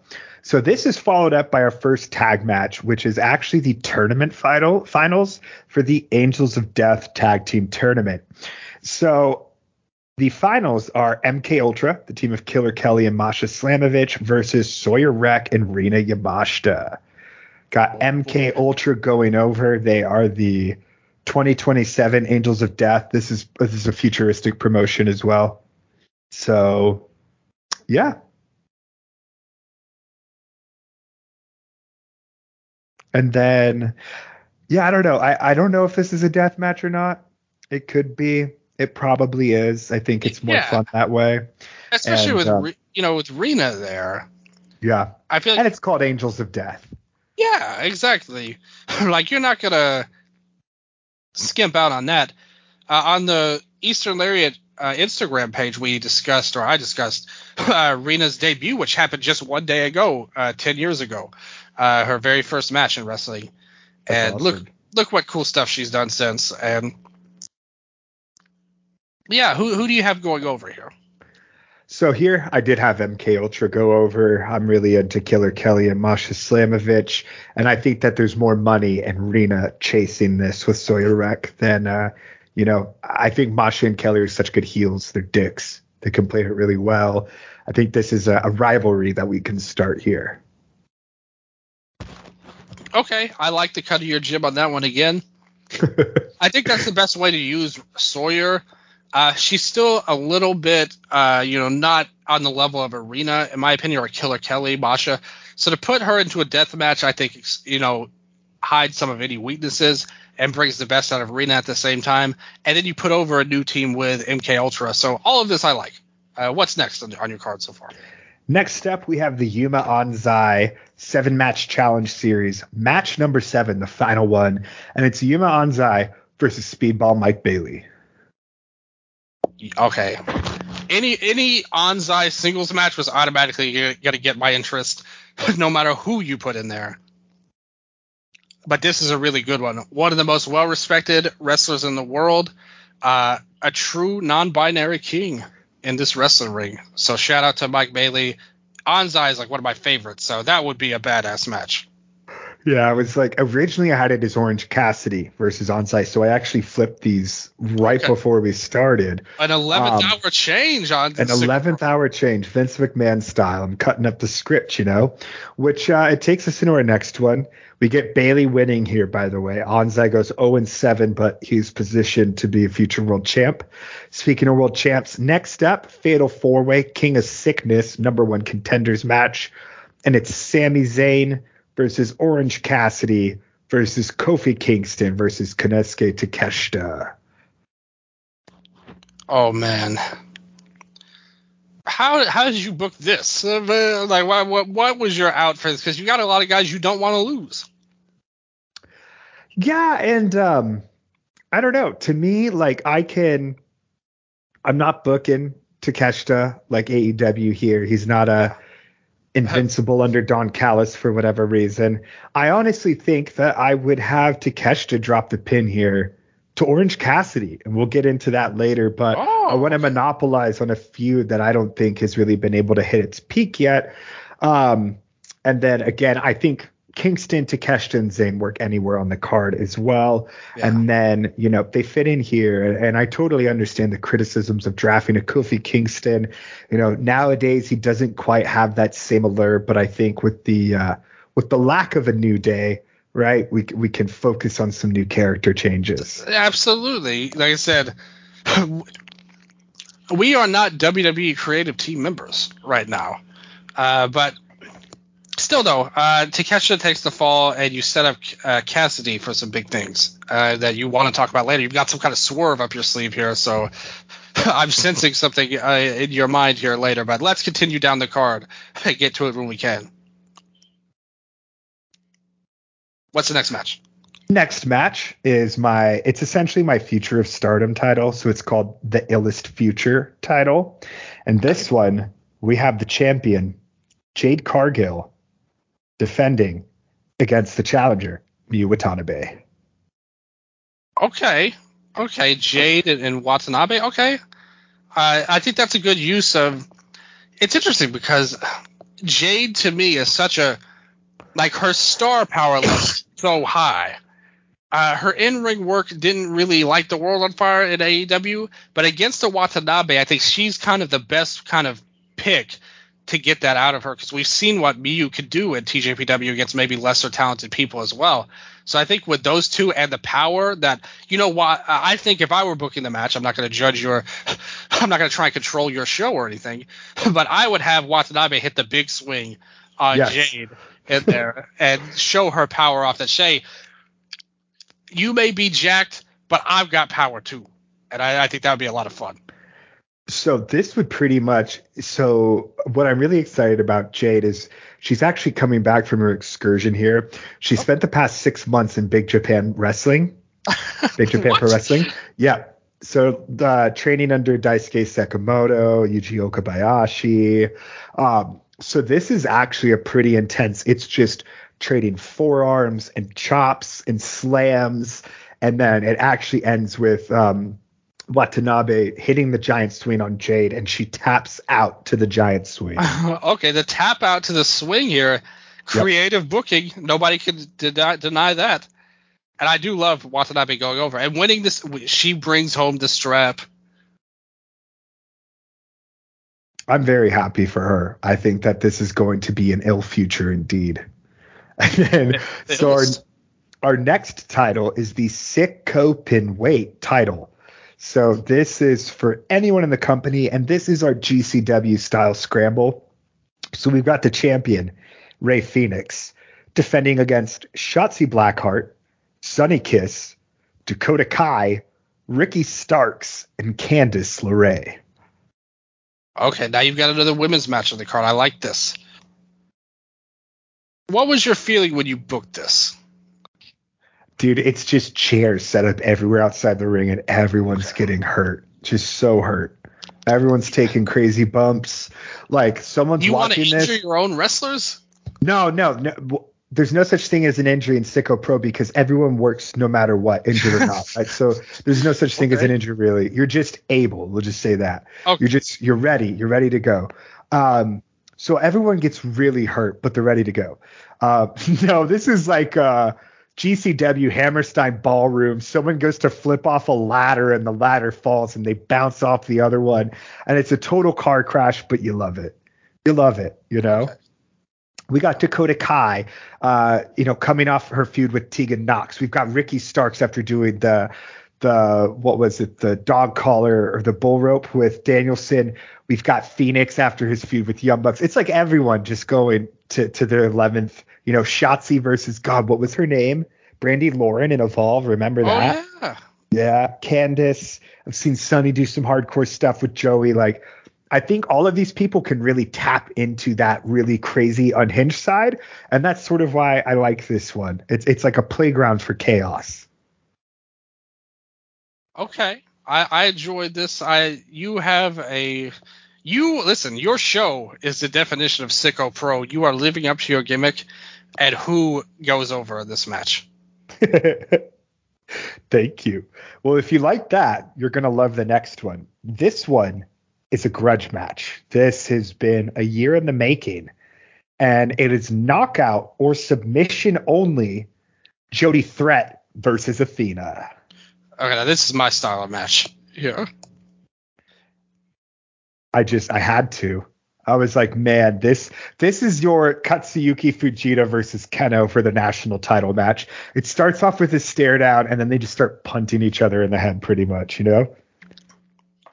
Will we see a shoot headbutt in this match? That's how it opens. CFOs Excellent. is going to love this. That's my guy. Going to be. Listen, we got some other people too. Shoot headbutt lover is a user in cage match too. So we've got a faction brewing of shoot headbutt respecters, and you appeal to them. Yeah. Genius booking on your part. Athena actually comes out into her wearing her brand new CT Athena shirt. So it's legendary move. Yeah, it's pretty fucking cool. And to keep up that energy, Jody Threat wins, by the way. To keep up that energy, we're actually doing the Sicko World Tag Team titles. And it's titles versus career, no holds barred. Oh. The team of Dominic Guarini and Kevin Koo, the champions, Violence is Forever, versus PCO and Rhino, putting their careers on the line. Oh, no. Not PCO. PCO. And I think, well, who wins? Do they save their careers, or is it all over? No, Violence is Forever is going to retire them, so I actually need to draft 2 new people next time. Okay, we will definitely do another draft in the future, I promise. And you are under no obligation to redraft Rhino or PCO. They will be retired in the Sicko Pro universe, and Violence is Forever stands tall. They come back as OCP and, like, Ram. That was a shitty joke. I'm not even going to pretend that was funny. I messed that one up. Dylan. We all forgive you, but what's next on the card? The next match is the High Fever title. This is like my strong style, right? Okay. So this is the champion, Jordan Grace, who ultimately defeats the challenger, Venny. That match would slap. Yep. This is like, I would say that, with the, like, if there's 3 matches that are probably the hardest hitting on the show, it's going to be Athena, Jody Threat, Jordan Grace, and Venny, and then our world title match with the men. I love it. So, yeah, that one's a pretty fun one. And then we go into the Sicko World Tag Tournament Finals. So this is also your next number 1 contender. And this one, I'm pretty excited. It's sort of an international dream match. It's the team of Ilya Dragunov and Shinsuke Nakamura versus Shun Skywalker and Hiromu Takahashi. This is it. I mean, these were your number 1 picks. Shun and Hiromu, you want them in your best possible way you can use them. And now you use them here in a great match, I think. Yeah, Shun and Hiromu, they go over, and then Oh. it actually starts a pretty long feud between the teams. We're getting singles matches, Ilya versus Shun and Hiromu, Shinsuke versus both of them, right? We're swapping everything. It's going crazy. It ends with Ilya and Shinsuke going over, but, you know, those Hiromu and Shun guys, they got a bright future ahead of them. Yeah, absolutely. Very bright future for these youngsters, especially Hiromu, for sure. All right, final three. This is our last three matches. We're getting to the meat of the card here. Yeah, we're getting into the meat of the card 13 matches in. So rather than the world deathmatch title, we're going with the Underworld Infinite Death title.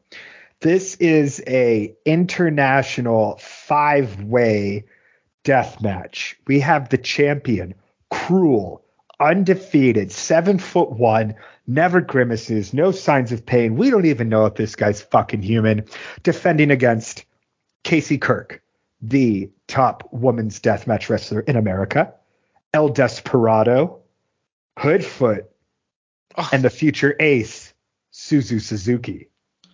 Oh, this is deathmatch headquarters you started. Yep. And so I'm actually, Casey Kirk wins this. I'm not going to lie. She wins it. And that's what sets us up for a really, really impressive and title-defining run. Because at this point, Hoodfoot was the inaugural champ. He lost it to Cruel. It's been, you know, very masculine dominated. And now we're going to see Casey versus Suzu, Casey versus Candice, Casey versus Rena, Sawyer, Masha, Kelly. You know, this is going to become really dominated by the women's deathmatch scene. And I'm excited for that. Listen, I wish this shit existed, man. I'm getting hyped. I'm gonna go play WWE Universe mode after this. That's what you need to do. Put all of them in there. You can find a lot of great, talented, creators on the community creations in 2K. So put them all in there. Shout out to Casey Kirk too. You were a big fan of hers and put her over well on the last show. You're doing big things already. I'm not gonna lie. I don't know if anyone here has IWTV. If you do, have you seen the Life of series, Dylan? Yeah. So those are like my favorite. It's total gonzo filmmaking. You're giving a wrestler a GoPro, and they are, you know, so pretty much everything is one long take, right? Which is my shit. I'm a Andre Bazin, durational theory. That's my jam, right? Yeah. Casey Kirk does like a 7-minute monologue while she's in this Australian dive bar bathroom after wrestling 2 death matches in a day. And she is so beat to shit. And she is like on the verge of tears. She's like, I cut my artery today in my wrist. It was really bad. They taped me up. I wrestled again. And she's like, I want to make people proud. I want to make deathmatch proud. I want to do this for fan. And like, dude, it's like a Lars von Trier movie monologue. It's fucking amazing. She has the heart that every wrestler needs, in my opinion. Big Casey Kirk fan over here. Yeah, absolutely. She's one of the best talents you could have picked from the indie scene among the women. And thank you. So we're going to go into the last 2 now. Yeah. I went back and forth on this a lot, but sticking to the WrestleMania 36 template. The co-main event, the King of Sickness World Championship. The champion, Jon Moxley, versus the challenger, Go Shiozaki. Jon Moxley retains, leading to him versus Orange Cassidy at the pay-per-view for the world title. Clearly a guest booker spot from Tony Khan based on his shows that he runs, considering they also will build to Jon Moxley and OC. Based off this promotion, you think I booked the whole thing with Tony Khan at like 3 a.m., you know, just like hotel penthouse. Tony, please DM our account if you're listening on Twitter. Let us know who you think had the better card, and if you want Nello to help you book any more, because I know you would love to do that. I love booking. I would love to. I was like, you know, after the dev cycle I'm on right now, a dream of mine would be to write a WWE like career mode one day.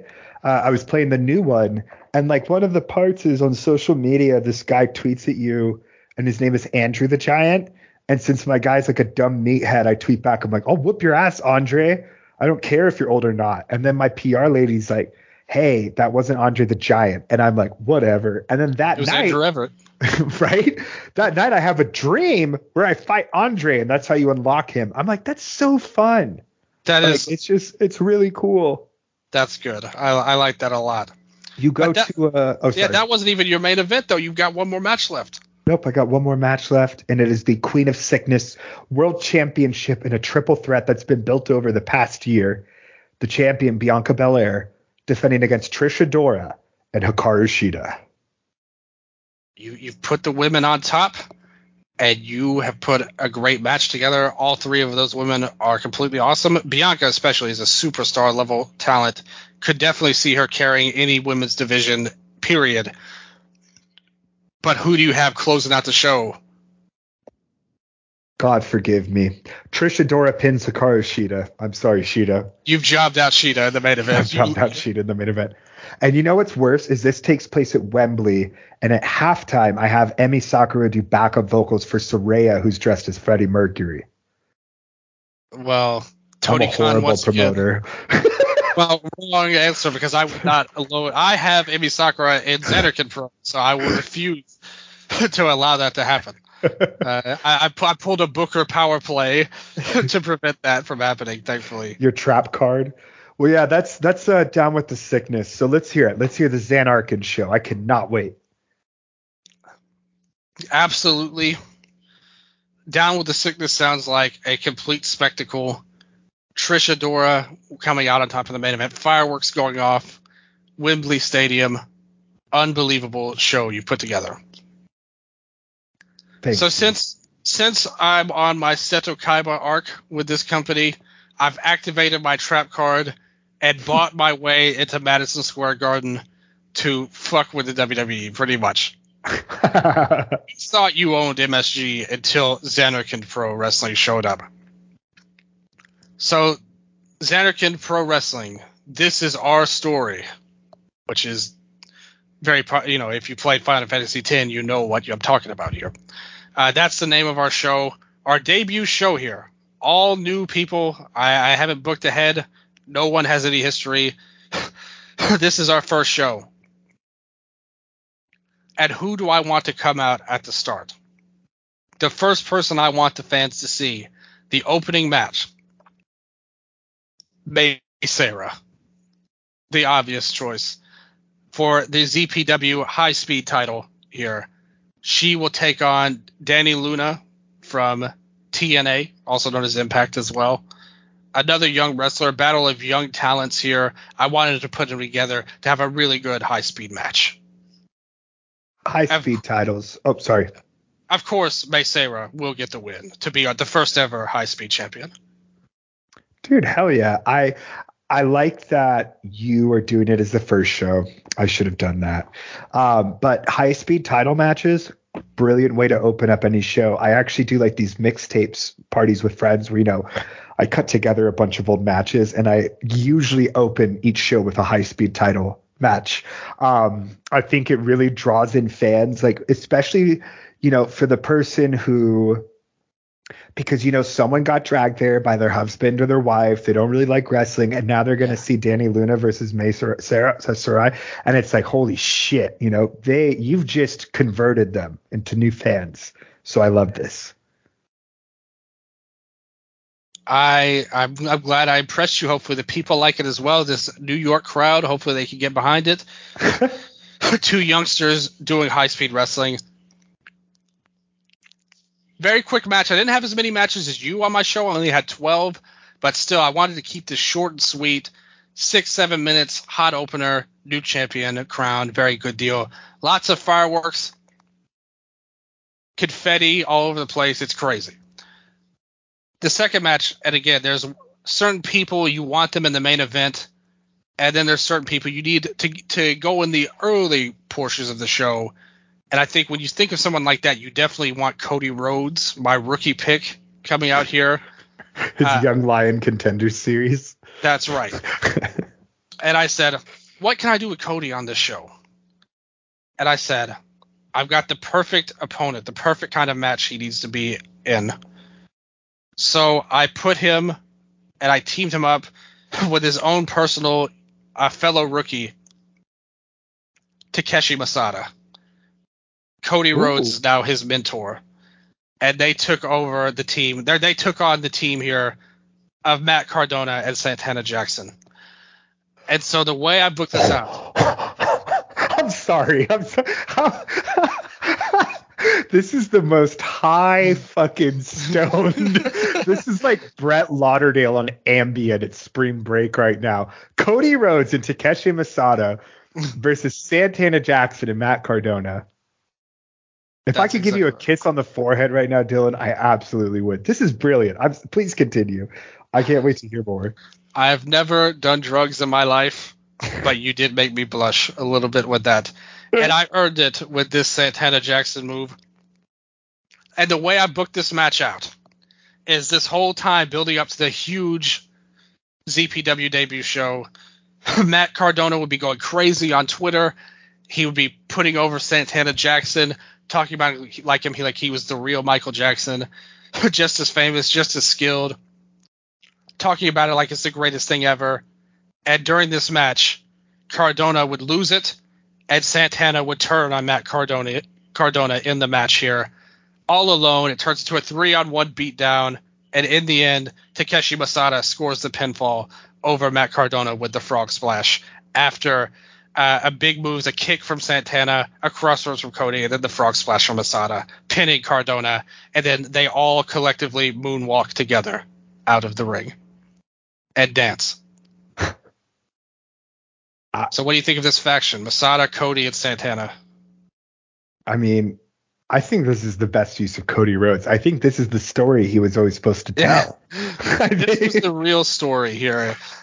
Like, now you are teaming with a Michael Jackson impersonator. Congratulations. Honestly, Cody Rhodes, if you're going to have to replace Masada's Chris Brooks with someone, why not do it with Cody, you know? Chris Brooks, in a way, almost feels like the third evolution of a Cody Rhodes, you know? Okay. I like the way you're thinking here. A little bit taller. True. More mature. More well-rounded, right? True. Doesn't wear the, what's his name? Commander from The Boys or whatever? Oh, yeah. Highlander, I can't fucking remember his name. Yeah. Homelander. Yeah. Homelander. That's amazing. I love this faction. Doesn't have a neck tattoo. Oh, Chris Brooks, yes. Yeah. He could get one. Maybe one day he will. But so fun for the crowd. We got a high-speed match, a fun match for the crowd, lots of audience involvement. Cody, a big reaction. You put over Masada. Hopefully he can be a bigger star in the future for me. He would be having so much fucking fun. I could, like, this entire time you've been saying this match, I just picture Masada smiling so big. DDT screwed up by not bringing in Santana in there. They need to make this happen in reality. They can't get Cody, but they can get Santana Jackson. My next match is a 5-way match. We've got Sandra Mooney, Stephanie Vaquer, Janai Kai, Roxanne Perez, and Diamante. Latina on Latina violence match here. We've got Mexican style. We've got Cuban, Puerto Rican, Chilean, all different Latin American countries represented in this match. And in the end, I have Vaquer pinning Janai Kai to get the win here. Great booking. I can, like, this is a match where I'd really hope you play music the entire time, like New Jack style. Like 3-6 Mafia hit a motherfucker, because this sounds like they're going to beat the hell out of each other. That is awesome. I am all about this. Honestly, I think that with the 5 women that I put in my elimination chamber, it's definitely the result of, like, these are my leftovers, you know, for the lack of a better term. Yeah. You've really put thought into this, and I think that the way you drafted shows a lot more intention. I really love this pairing of the 5. And they, like you said, this could be a banger. I would have Diamante do a wild stunt. Roxanne could do something as well, a big high-flying move. But then you could get Vaquer and Janai Kai firing at each other with big hits. Mooney would get put over as well as a younger talent. But in the end, she has to go back to subspace. Subspace sweetheart got to take the fall for Vakira here. So then, from there, I have the ZPW Cruiserweight title, a triple threat match. Black Taurus, Leon Slater, and Mustafa Ali. My inspiration for this was on WrestleMania weekend. Everyone mentions the Vikingo versus Commander Ring of Honor match, but the far superior match took place at WrestleCon with Black Taurus in the three-way. So I took inspiration from that and wanted to have a good base to let Slater and Ali do great things. And in the end, Ali pins Slater. Man, bless you for not fucking having Taurus take the pin. You are the anti-TNA booker right now, huh? Yeah, don't compare me to TNA. This is awesome. What a pairing. Like, I can totally see 2017 NXT style match between a fucking Leon Slater, Mustafa Ali. I can see a 450 to the outside. Taurus has that absolutely imposing presence. You have the opportunity for a lot of really great 2-on-1 moments with Ali and Slater having to team up, but then you set up some really great one-on-ones with Ali pinning Slater in the end. You protect Taurus, who I think is someone who absolutely should be protected. Like, you can put him in hella one-up or multi-man matches, but there's no reason he ever needs to take the pin. I think really focus on that in singles, but yeah, this is awesome. Was this for a title or anything, or just for the hell of it? The Cruiserweight title. Cruiserweight title, okay. Yeah, and this is the inaugural, correct? That's right, Ali, my first ever Cruiserweight champion and a great representative. Wow. And so you have your legal team as all these 90 days up? That's right. Nice. Let's do it. Let's go, Ali, chapter 2. Love that guy. Even if we had a TV show, I would use his character every week because I really like his promos. He's a very earnest guy. Dude, where do you hope he lands up? Or ideally, where would you like to see him go if you had to pick one promotion?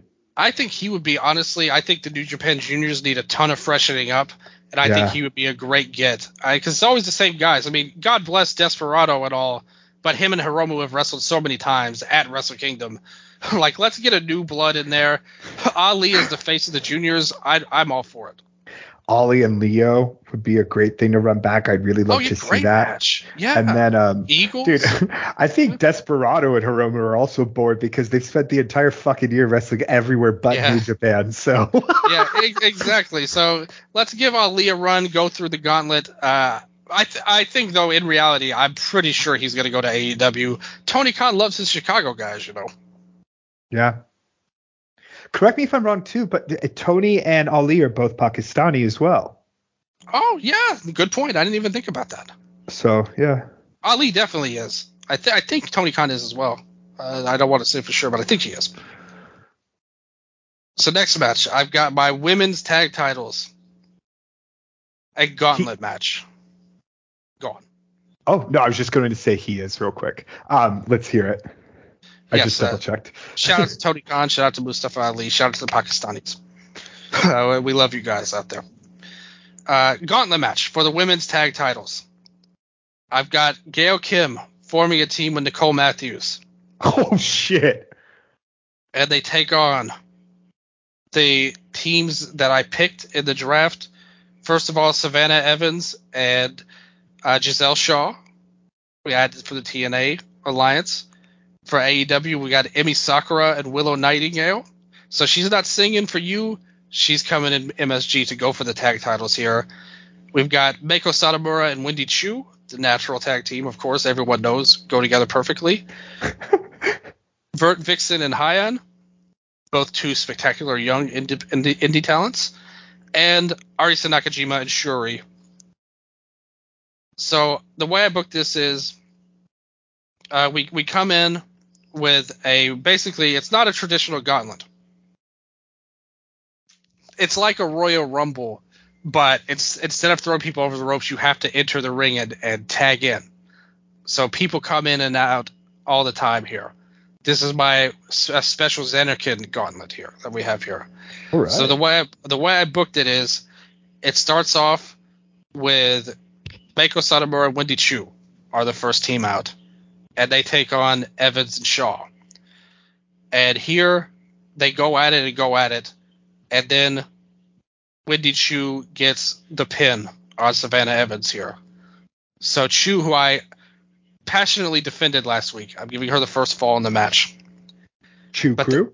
That's right. Chu Crew is very in high demand right now. And I'm not high as I book this, I promise. We come in, and they last a long time. I want to give them a little time. I want Giselle to get her character over, get a little spotlight, maybe around 7 or 8 minutes, and that gives us time to bring in Arisa Nakajima and Shuri. They have a little brief going on here to tease it off, where Satomura goes against Shuri and Arisa, but that brings out Emi Sakura and Willow Nightingale, and at that point, Sakura and Nightingale have a good run, but it's very brief. Arisa Nakajima knocks out Emi Sakura to get revenge on someone that they wrestled together before 15 years ago, and Nakajima's gotten the one-up on someone who was formerly above her in the Joshi scene. At that point, we bring in Hyon and Vert Vixen, and they have a good run here. Gail Kim and Nicole Matthews, I wanted them to work with everybody pretty much, especially Gail. I wanted her to wrestle as many people as possible, but I had them be the third team eliminated when Hyon gets the pin over Nicole Matthews. I wanted to put over one of my younger stars, give Hyon the rub here. If you haven't seen her versus Julia was a great match from New Japan Strong recently. So give her the win there, and that gets followed up by a heartfelt battle, and in the end, Satomura hits Hyon got the pin over Nicole Matthews, but Satomura puts a stop to her, and Wendy Chu gets another pinfall. Chu gets back-to-back falls for her team to set up the final here. But in the end, there's only so much you can do. I built this to where Satomura gets taken out by Nakajima and Shuri. She gets destroyed, and Chu comes in 2-on-1, showing a lot of heart. She's gotten pinfalls, but in the end, just not enough heart. Shuri knocks her out with the Byakko and gets the win. And Shuri and Arisa Nakajima, my first ever women's tag team champions. I love that you're putting over the new talent, but selfishly, I really wanted that Gail Kim and Nicole Matthews versus Nakajima and Siri finals, but that's something you can totally work to as well. So exactly, and they would have interactions in the match, just not a little bit of a tease. Oh yeah, because they're all there. It almost sounds like an Aztec Warfare take on like a tag team match. That's really cool. Lucha Underground. That's awesome. Yeah, I mean, just I really, really love the pairing of Gail Kim and Nicole Matthews. Those are like your two vets who I think could just put on clinic after clinic after clinic. And like with but like while Nakajima and Shuri still loom over the division as the final bosses. Exactly. They would face everybody and make all the younger talent better, and then bring into some dream matches. It would be interesting where I would go with them. I could see a situation where, two unlikely partners team up to fight them, but them as the tag team champions, like you said, they're the final bosses of my division. So very happy with them getting the win here. In a long match, I wanted to give time to it, make the tag team titles. I want everybody to know the women and the men are on equal footing here, pretty much, and I wanted to give them a big spotlight. Up next, the men's tag title match isn't as extravagant as the women's, but I gave them a little bit of time here just to have a good match between a bigger guy and some smaller team. I had Bishamon, Hiroki Goto, and Yoshihashi take on the team of ABC, Ace Austin, and Chris Bay. I'd give Austin and Bay, I'd book it to where they take a lot of the match, hit a lot of really cool and innovative moves, but in the end, Bishamon would get the win to get the team as a heavyweight team. But they would just come short. They'd show respect, and then afterwards, Bay and Austin would attack them with low blows to show that they will not go away this easily. So ABC winds up hitting them in the D. That's right.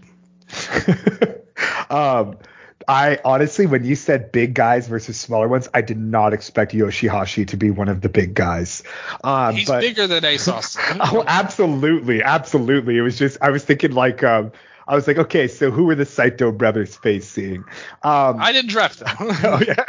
You're like, I just went for the record to show I did not draft the Saito bros. I wouldn't be ashamed if I did, though, because they're cool. So let's talk about that right now. I love Bishamon. I know how much you love them. They are a really, really good inaugural tag team. They remind me of they're just workhorses, right? Yeah. They're established. They have accolades. So it's like one of those things where, when you give someone the inaugural title like that, it means something from the get-go. I look forward to seeing them versus Cody Rhodes and Masada in their first defense. Yoshihashi pins Cody Rhodes. Will be where that goes. So I've gone away. All of my matches so far have been pretty straight up, very wrestling based. And so now we're kind of at this halfway point, this intermission point, and I've come back with a death match to take a page out of Sicko Pro's playbook. Chris Statlander versus Kylan King. Oh my God. There's going to be blood. There's going to be thumbtacks. Kylan's going to throw her off the stage through 10 tables. But in the end, Stat has to hit the Sunday Night Fever on Kylan King to get the win here in a bloody brawl. What do you think? So, each deathmatch wrestler has their signature weapons. Sakuda has his skewers, Kasai and the razors, just so I'm trying to think of who else, Kogar and the skewers, just everyone, right? I would love to see Suzu has her bells, right? So on that same bell wavelength, I could almost see Statlander having little meteorites, just straight up fucking moon rocks, actual stones, and just power bombing Kylan King on this pile of moon rocks. Just be gnarly. Like a G-Shock match almost. This is badass. Honestly, Chris Statlander's such a left field deathmatch participant, but has done tons of great hardcore work on the indies and beyond and stuff like that. She's hard hitting as hell. I truly believe that strong style wrestlers are the best to transfer over to deathmatch. And I think that BJW really capitalizes on that, right? But, it's that ability to work stiff, incorporate the light tubes with that typical moveset. I'm going to put the tube against your chest and then chop it, right? Stuff like that. Kylan King, very underrated, honestly has had some pretty good death matches. Yeah. So I love it. I think that this is one of those real left field choices, and you found a way to incorporate both wrestlers in a very meaningful way I did not expect. And King gets put over too just by doing this crazy stuff, even in defeat. With the Moon Rocks, we have to get Sandra Mooney facing Statlander in a later feud as well. We will have to get there. But I wanted to add a little bit of a twist, had some more weapons into it, do some big things. So we moved to the complete opposite of that with my next match. Tomohiro Ishii versus Drew McIntyre, 1-on-1. You know what kind of match this is. Drew pins Ishii with the Claymore. I have to invest. Listen, I'm an American. We have American-based promotion. I have to invest in the guy with the cool promo skills. And I'm a little biased because he has long hair. And unfortunately, Ishii is bald. If he had longer hair, maybe I'd put my man over. But I love the Stone Pitbull. Basically, for as long as this company exists, Ishii is my workhorse guy. He could face anybody. Every pay-per-view, he will have a big match against somebody. He won't necessarily win a lot, but he will have great matches up and down the card. And I will show him respect. And these two are going to go at it. Epic 20-minute match here. Hard-hitting, headbutts between both guys. He hits the Claymore, and Ishii pops up in a 1 count and fires up. Drew can't believe it. And right when it looks like he's about to get the win with the vertical spike brainbuster, Drew pops out, hits the ropes, Claymore for the win. Yeah, I really want to see this match. This match will be so fucking badass in real would life. be great. I don't have much else to say other than amazing booking, and I really hope we get this someday. I really wish that would happen. Maybe if Drew leaves, this this has to be a match somebody puts together if Drew leaves WWE. So real quick, where does this position Drew afterwards? He would be the number one contender for the title here. This wasn't a stipulation, but it was an unofficial number one contendership match. I put over that on commentary a lot. So we move into a women's match here. The ZPW South American title. Tiffany Stratton versus Jamie Hayter here. Trying to be the secondary champion of ZPW for the women. I wanted to give them their own belt here because it's so often with the men getting a secondary title. I wanted to give the women a chance here to kind of invert it a little bit. And here we got two great talents in Jamie and Tiffany. I would have Tiffany cut a promo at the start, use her charisma. Jamie, no nonsense, badass presence comes in. I feel like they have a great natural rivalry. You know, like the hot girl and like the badass girl is like a natural rivalry, I feel like. And not that Jamie's not hot, don't get me wrong.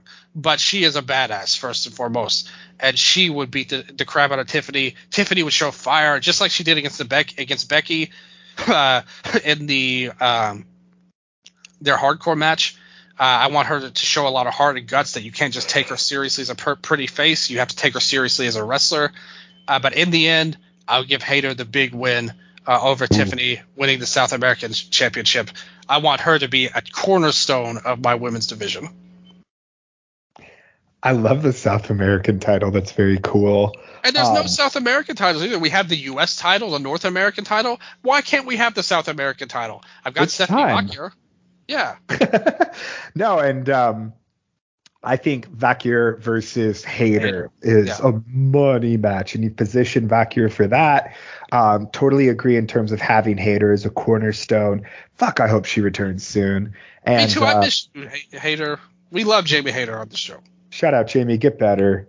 And also, Chris Brooks, if you're listening, would you get the Punisher logo on your neck, but with the UK flag? We would love to know. Yeah, great match. I think that's an awesome use of everyone. Really good to put Tiffany in that title match from the get-go, make people know she's important, even though she's, younger, more of a rookie. Great pick. Thank you so much for that. Now we get to my big three matches. Anarchy in the Arena. Oh. Imperium. Gunther, Ludwig Kaiser, Giovanni Vinci, Timothy Thatcher, and Jonathan Gresham take on the Blackpool Combat Club here, where you've got Bryan Danielson in this. You've got hold on, my things are getting messed up. Oh, here we go. All right, Bryan Danielson here, Claudio Castagnoli, Wheeler Yuta, Josh Alexander, and Roosh has joined the Blackpool Combat Club for Anarchy in the Arena. And this would be obviously an insane match. All hard-hitting matches, big suplexes, build up to a big showdown between Danielson and Gunther, one-on-one. But in the end, neither man would take the fall. Roosh gets the pin over Giovanni Vinci after a big drop kick. And this would be a 30-minute match for sure, if not longer, maybe even 35. Want them doing everything they can. Everybody stands out. I want Kaiser to get a big moment because I'm a huge fan of his.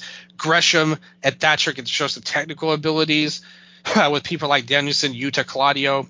See teamwork between the BCC and then Roosh proving his worth. There would be doubts. Will he just go insane? Will he fit with the BCC? Alexander fits like a glove, but Roosh was the wild card, but he stays true. And they all come together for a big pose at the end. BCC stand talls in this bloody brawl of an Anarchy in Arena match. I love it. I'm just like picturing Thatcher giving a Fujiwara armbar in the concessions area. Yes. I really enjoy the additions to the teams. Gresham fits in so well with Imperium. Alexander and Roosh, great additions for Blackpool. I'm sorry for taking Moxley. This would have been a lot better. Damn, I feel really bad now. I broke up the family, I'm cool with Roosh, to be honest. Roosh is badass. I really like that you put him over. I think there's a lot of long-term investment to be made with Roosh. one of the most underrated, like underpushed people in any company, in my opinion, is Rush in AEW. He should be a top star, but thankfully in Xanartic Pro, he will be. So I come in with the women's world title match. Io Sky versus Julia. Oh. Never wrestled before in Japan. A first time ever match.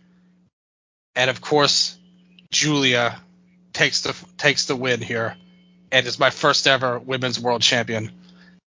She is the face of my company. One of the faces, for sure. I have her getting the win here. What do you think? That's a dream match. I think Io is, the perfect person to have in the match losing against Julia. Io can take the loss, and she also has the star power and has been established enough to make Julia's win feel that much better. And I'm very excited to see who your world champion is, because I want to know who Julia's standing next to on that stage. In the main event of This Is Our Story, Xanarkin Pro Wrestling, Kento Miyahara versus Kenny Omega. Who will be the first ever champion? The battle of the V-Trigger versus the Blackout Knee Strike. They come in. They have an epic match. Kento riles up the crowd. Omega, the crowd's going nuts for. And in the end, we see Kenny Omega hitting the one-winged angel from the middle rope to score the fall and become the first ever champion. I have to look out for the people. I have to look out for the fans. Kenny Omega gets the big win and is the first ever ZPW world champion. I think it's only fitting that Kenny Omega is the first world champion of the Final Fantasy inspired promotion. Absolutely. Yeah, really I can see that you know what I'm thinking of then. Yep. Then. Okay. Absolutely. Of course, he would come out with One Winged Angel as part of his theme music as well. And then I'm just picturing like that awesome moment where like they collide knees at the end or something crazy. I think it's the sign of like great booking when you can start to see the match in your head and what some of the potential big spots could see just when you say the names. I love it. Like seeing Kenny and Julia standing on the stage. Yep. Like those are two people you can absolutely build a company around. Yeah, my list of champions is pretty strong. For the women, Julia, Jamie Hayter, Shuri, and Arisa Nakajima. For the men, Kenny Omega, Mustafa Ali, Hiroki Goto, and Yoshihashi. I mean, I'm really happy with this card overall and what I did with the roster. No, it's great. This was so fun. I love fantasy booking. We will absolutely 1,000,000,000% do this again in the future. That could be something we really lean into even more down the line when we have more stuff going on. But I love doing it for the first time. Both of our cards I thought were great and spectacular. You got to go to the Twitter page at Wrestle Update 23. Vote. I'm going to put this up to a poll. Who had the better card here? Ooh. So it's a little bit of a competition now. It's going to be interesting. What did we do with our booking? We had different ideas, and different strategies to make the best card possible. But both were a lot of fun. I apologize because I had to pull a power move by keeping Emi Sakura off the show because I needed her in the Xanarkin Gauntlet match. So I couldn't give her up. I'm sorry. We'll work it out. We'll make a deal later on where Emi can show up and do some Freddie Mercury stuff for you. I know that's what you want her for most. No one can blame you for that. But with that said, tons of fun. I really enjoyed this whole show, and thank you for coming on, Nello. It was so fun. Thank you.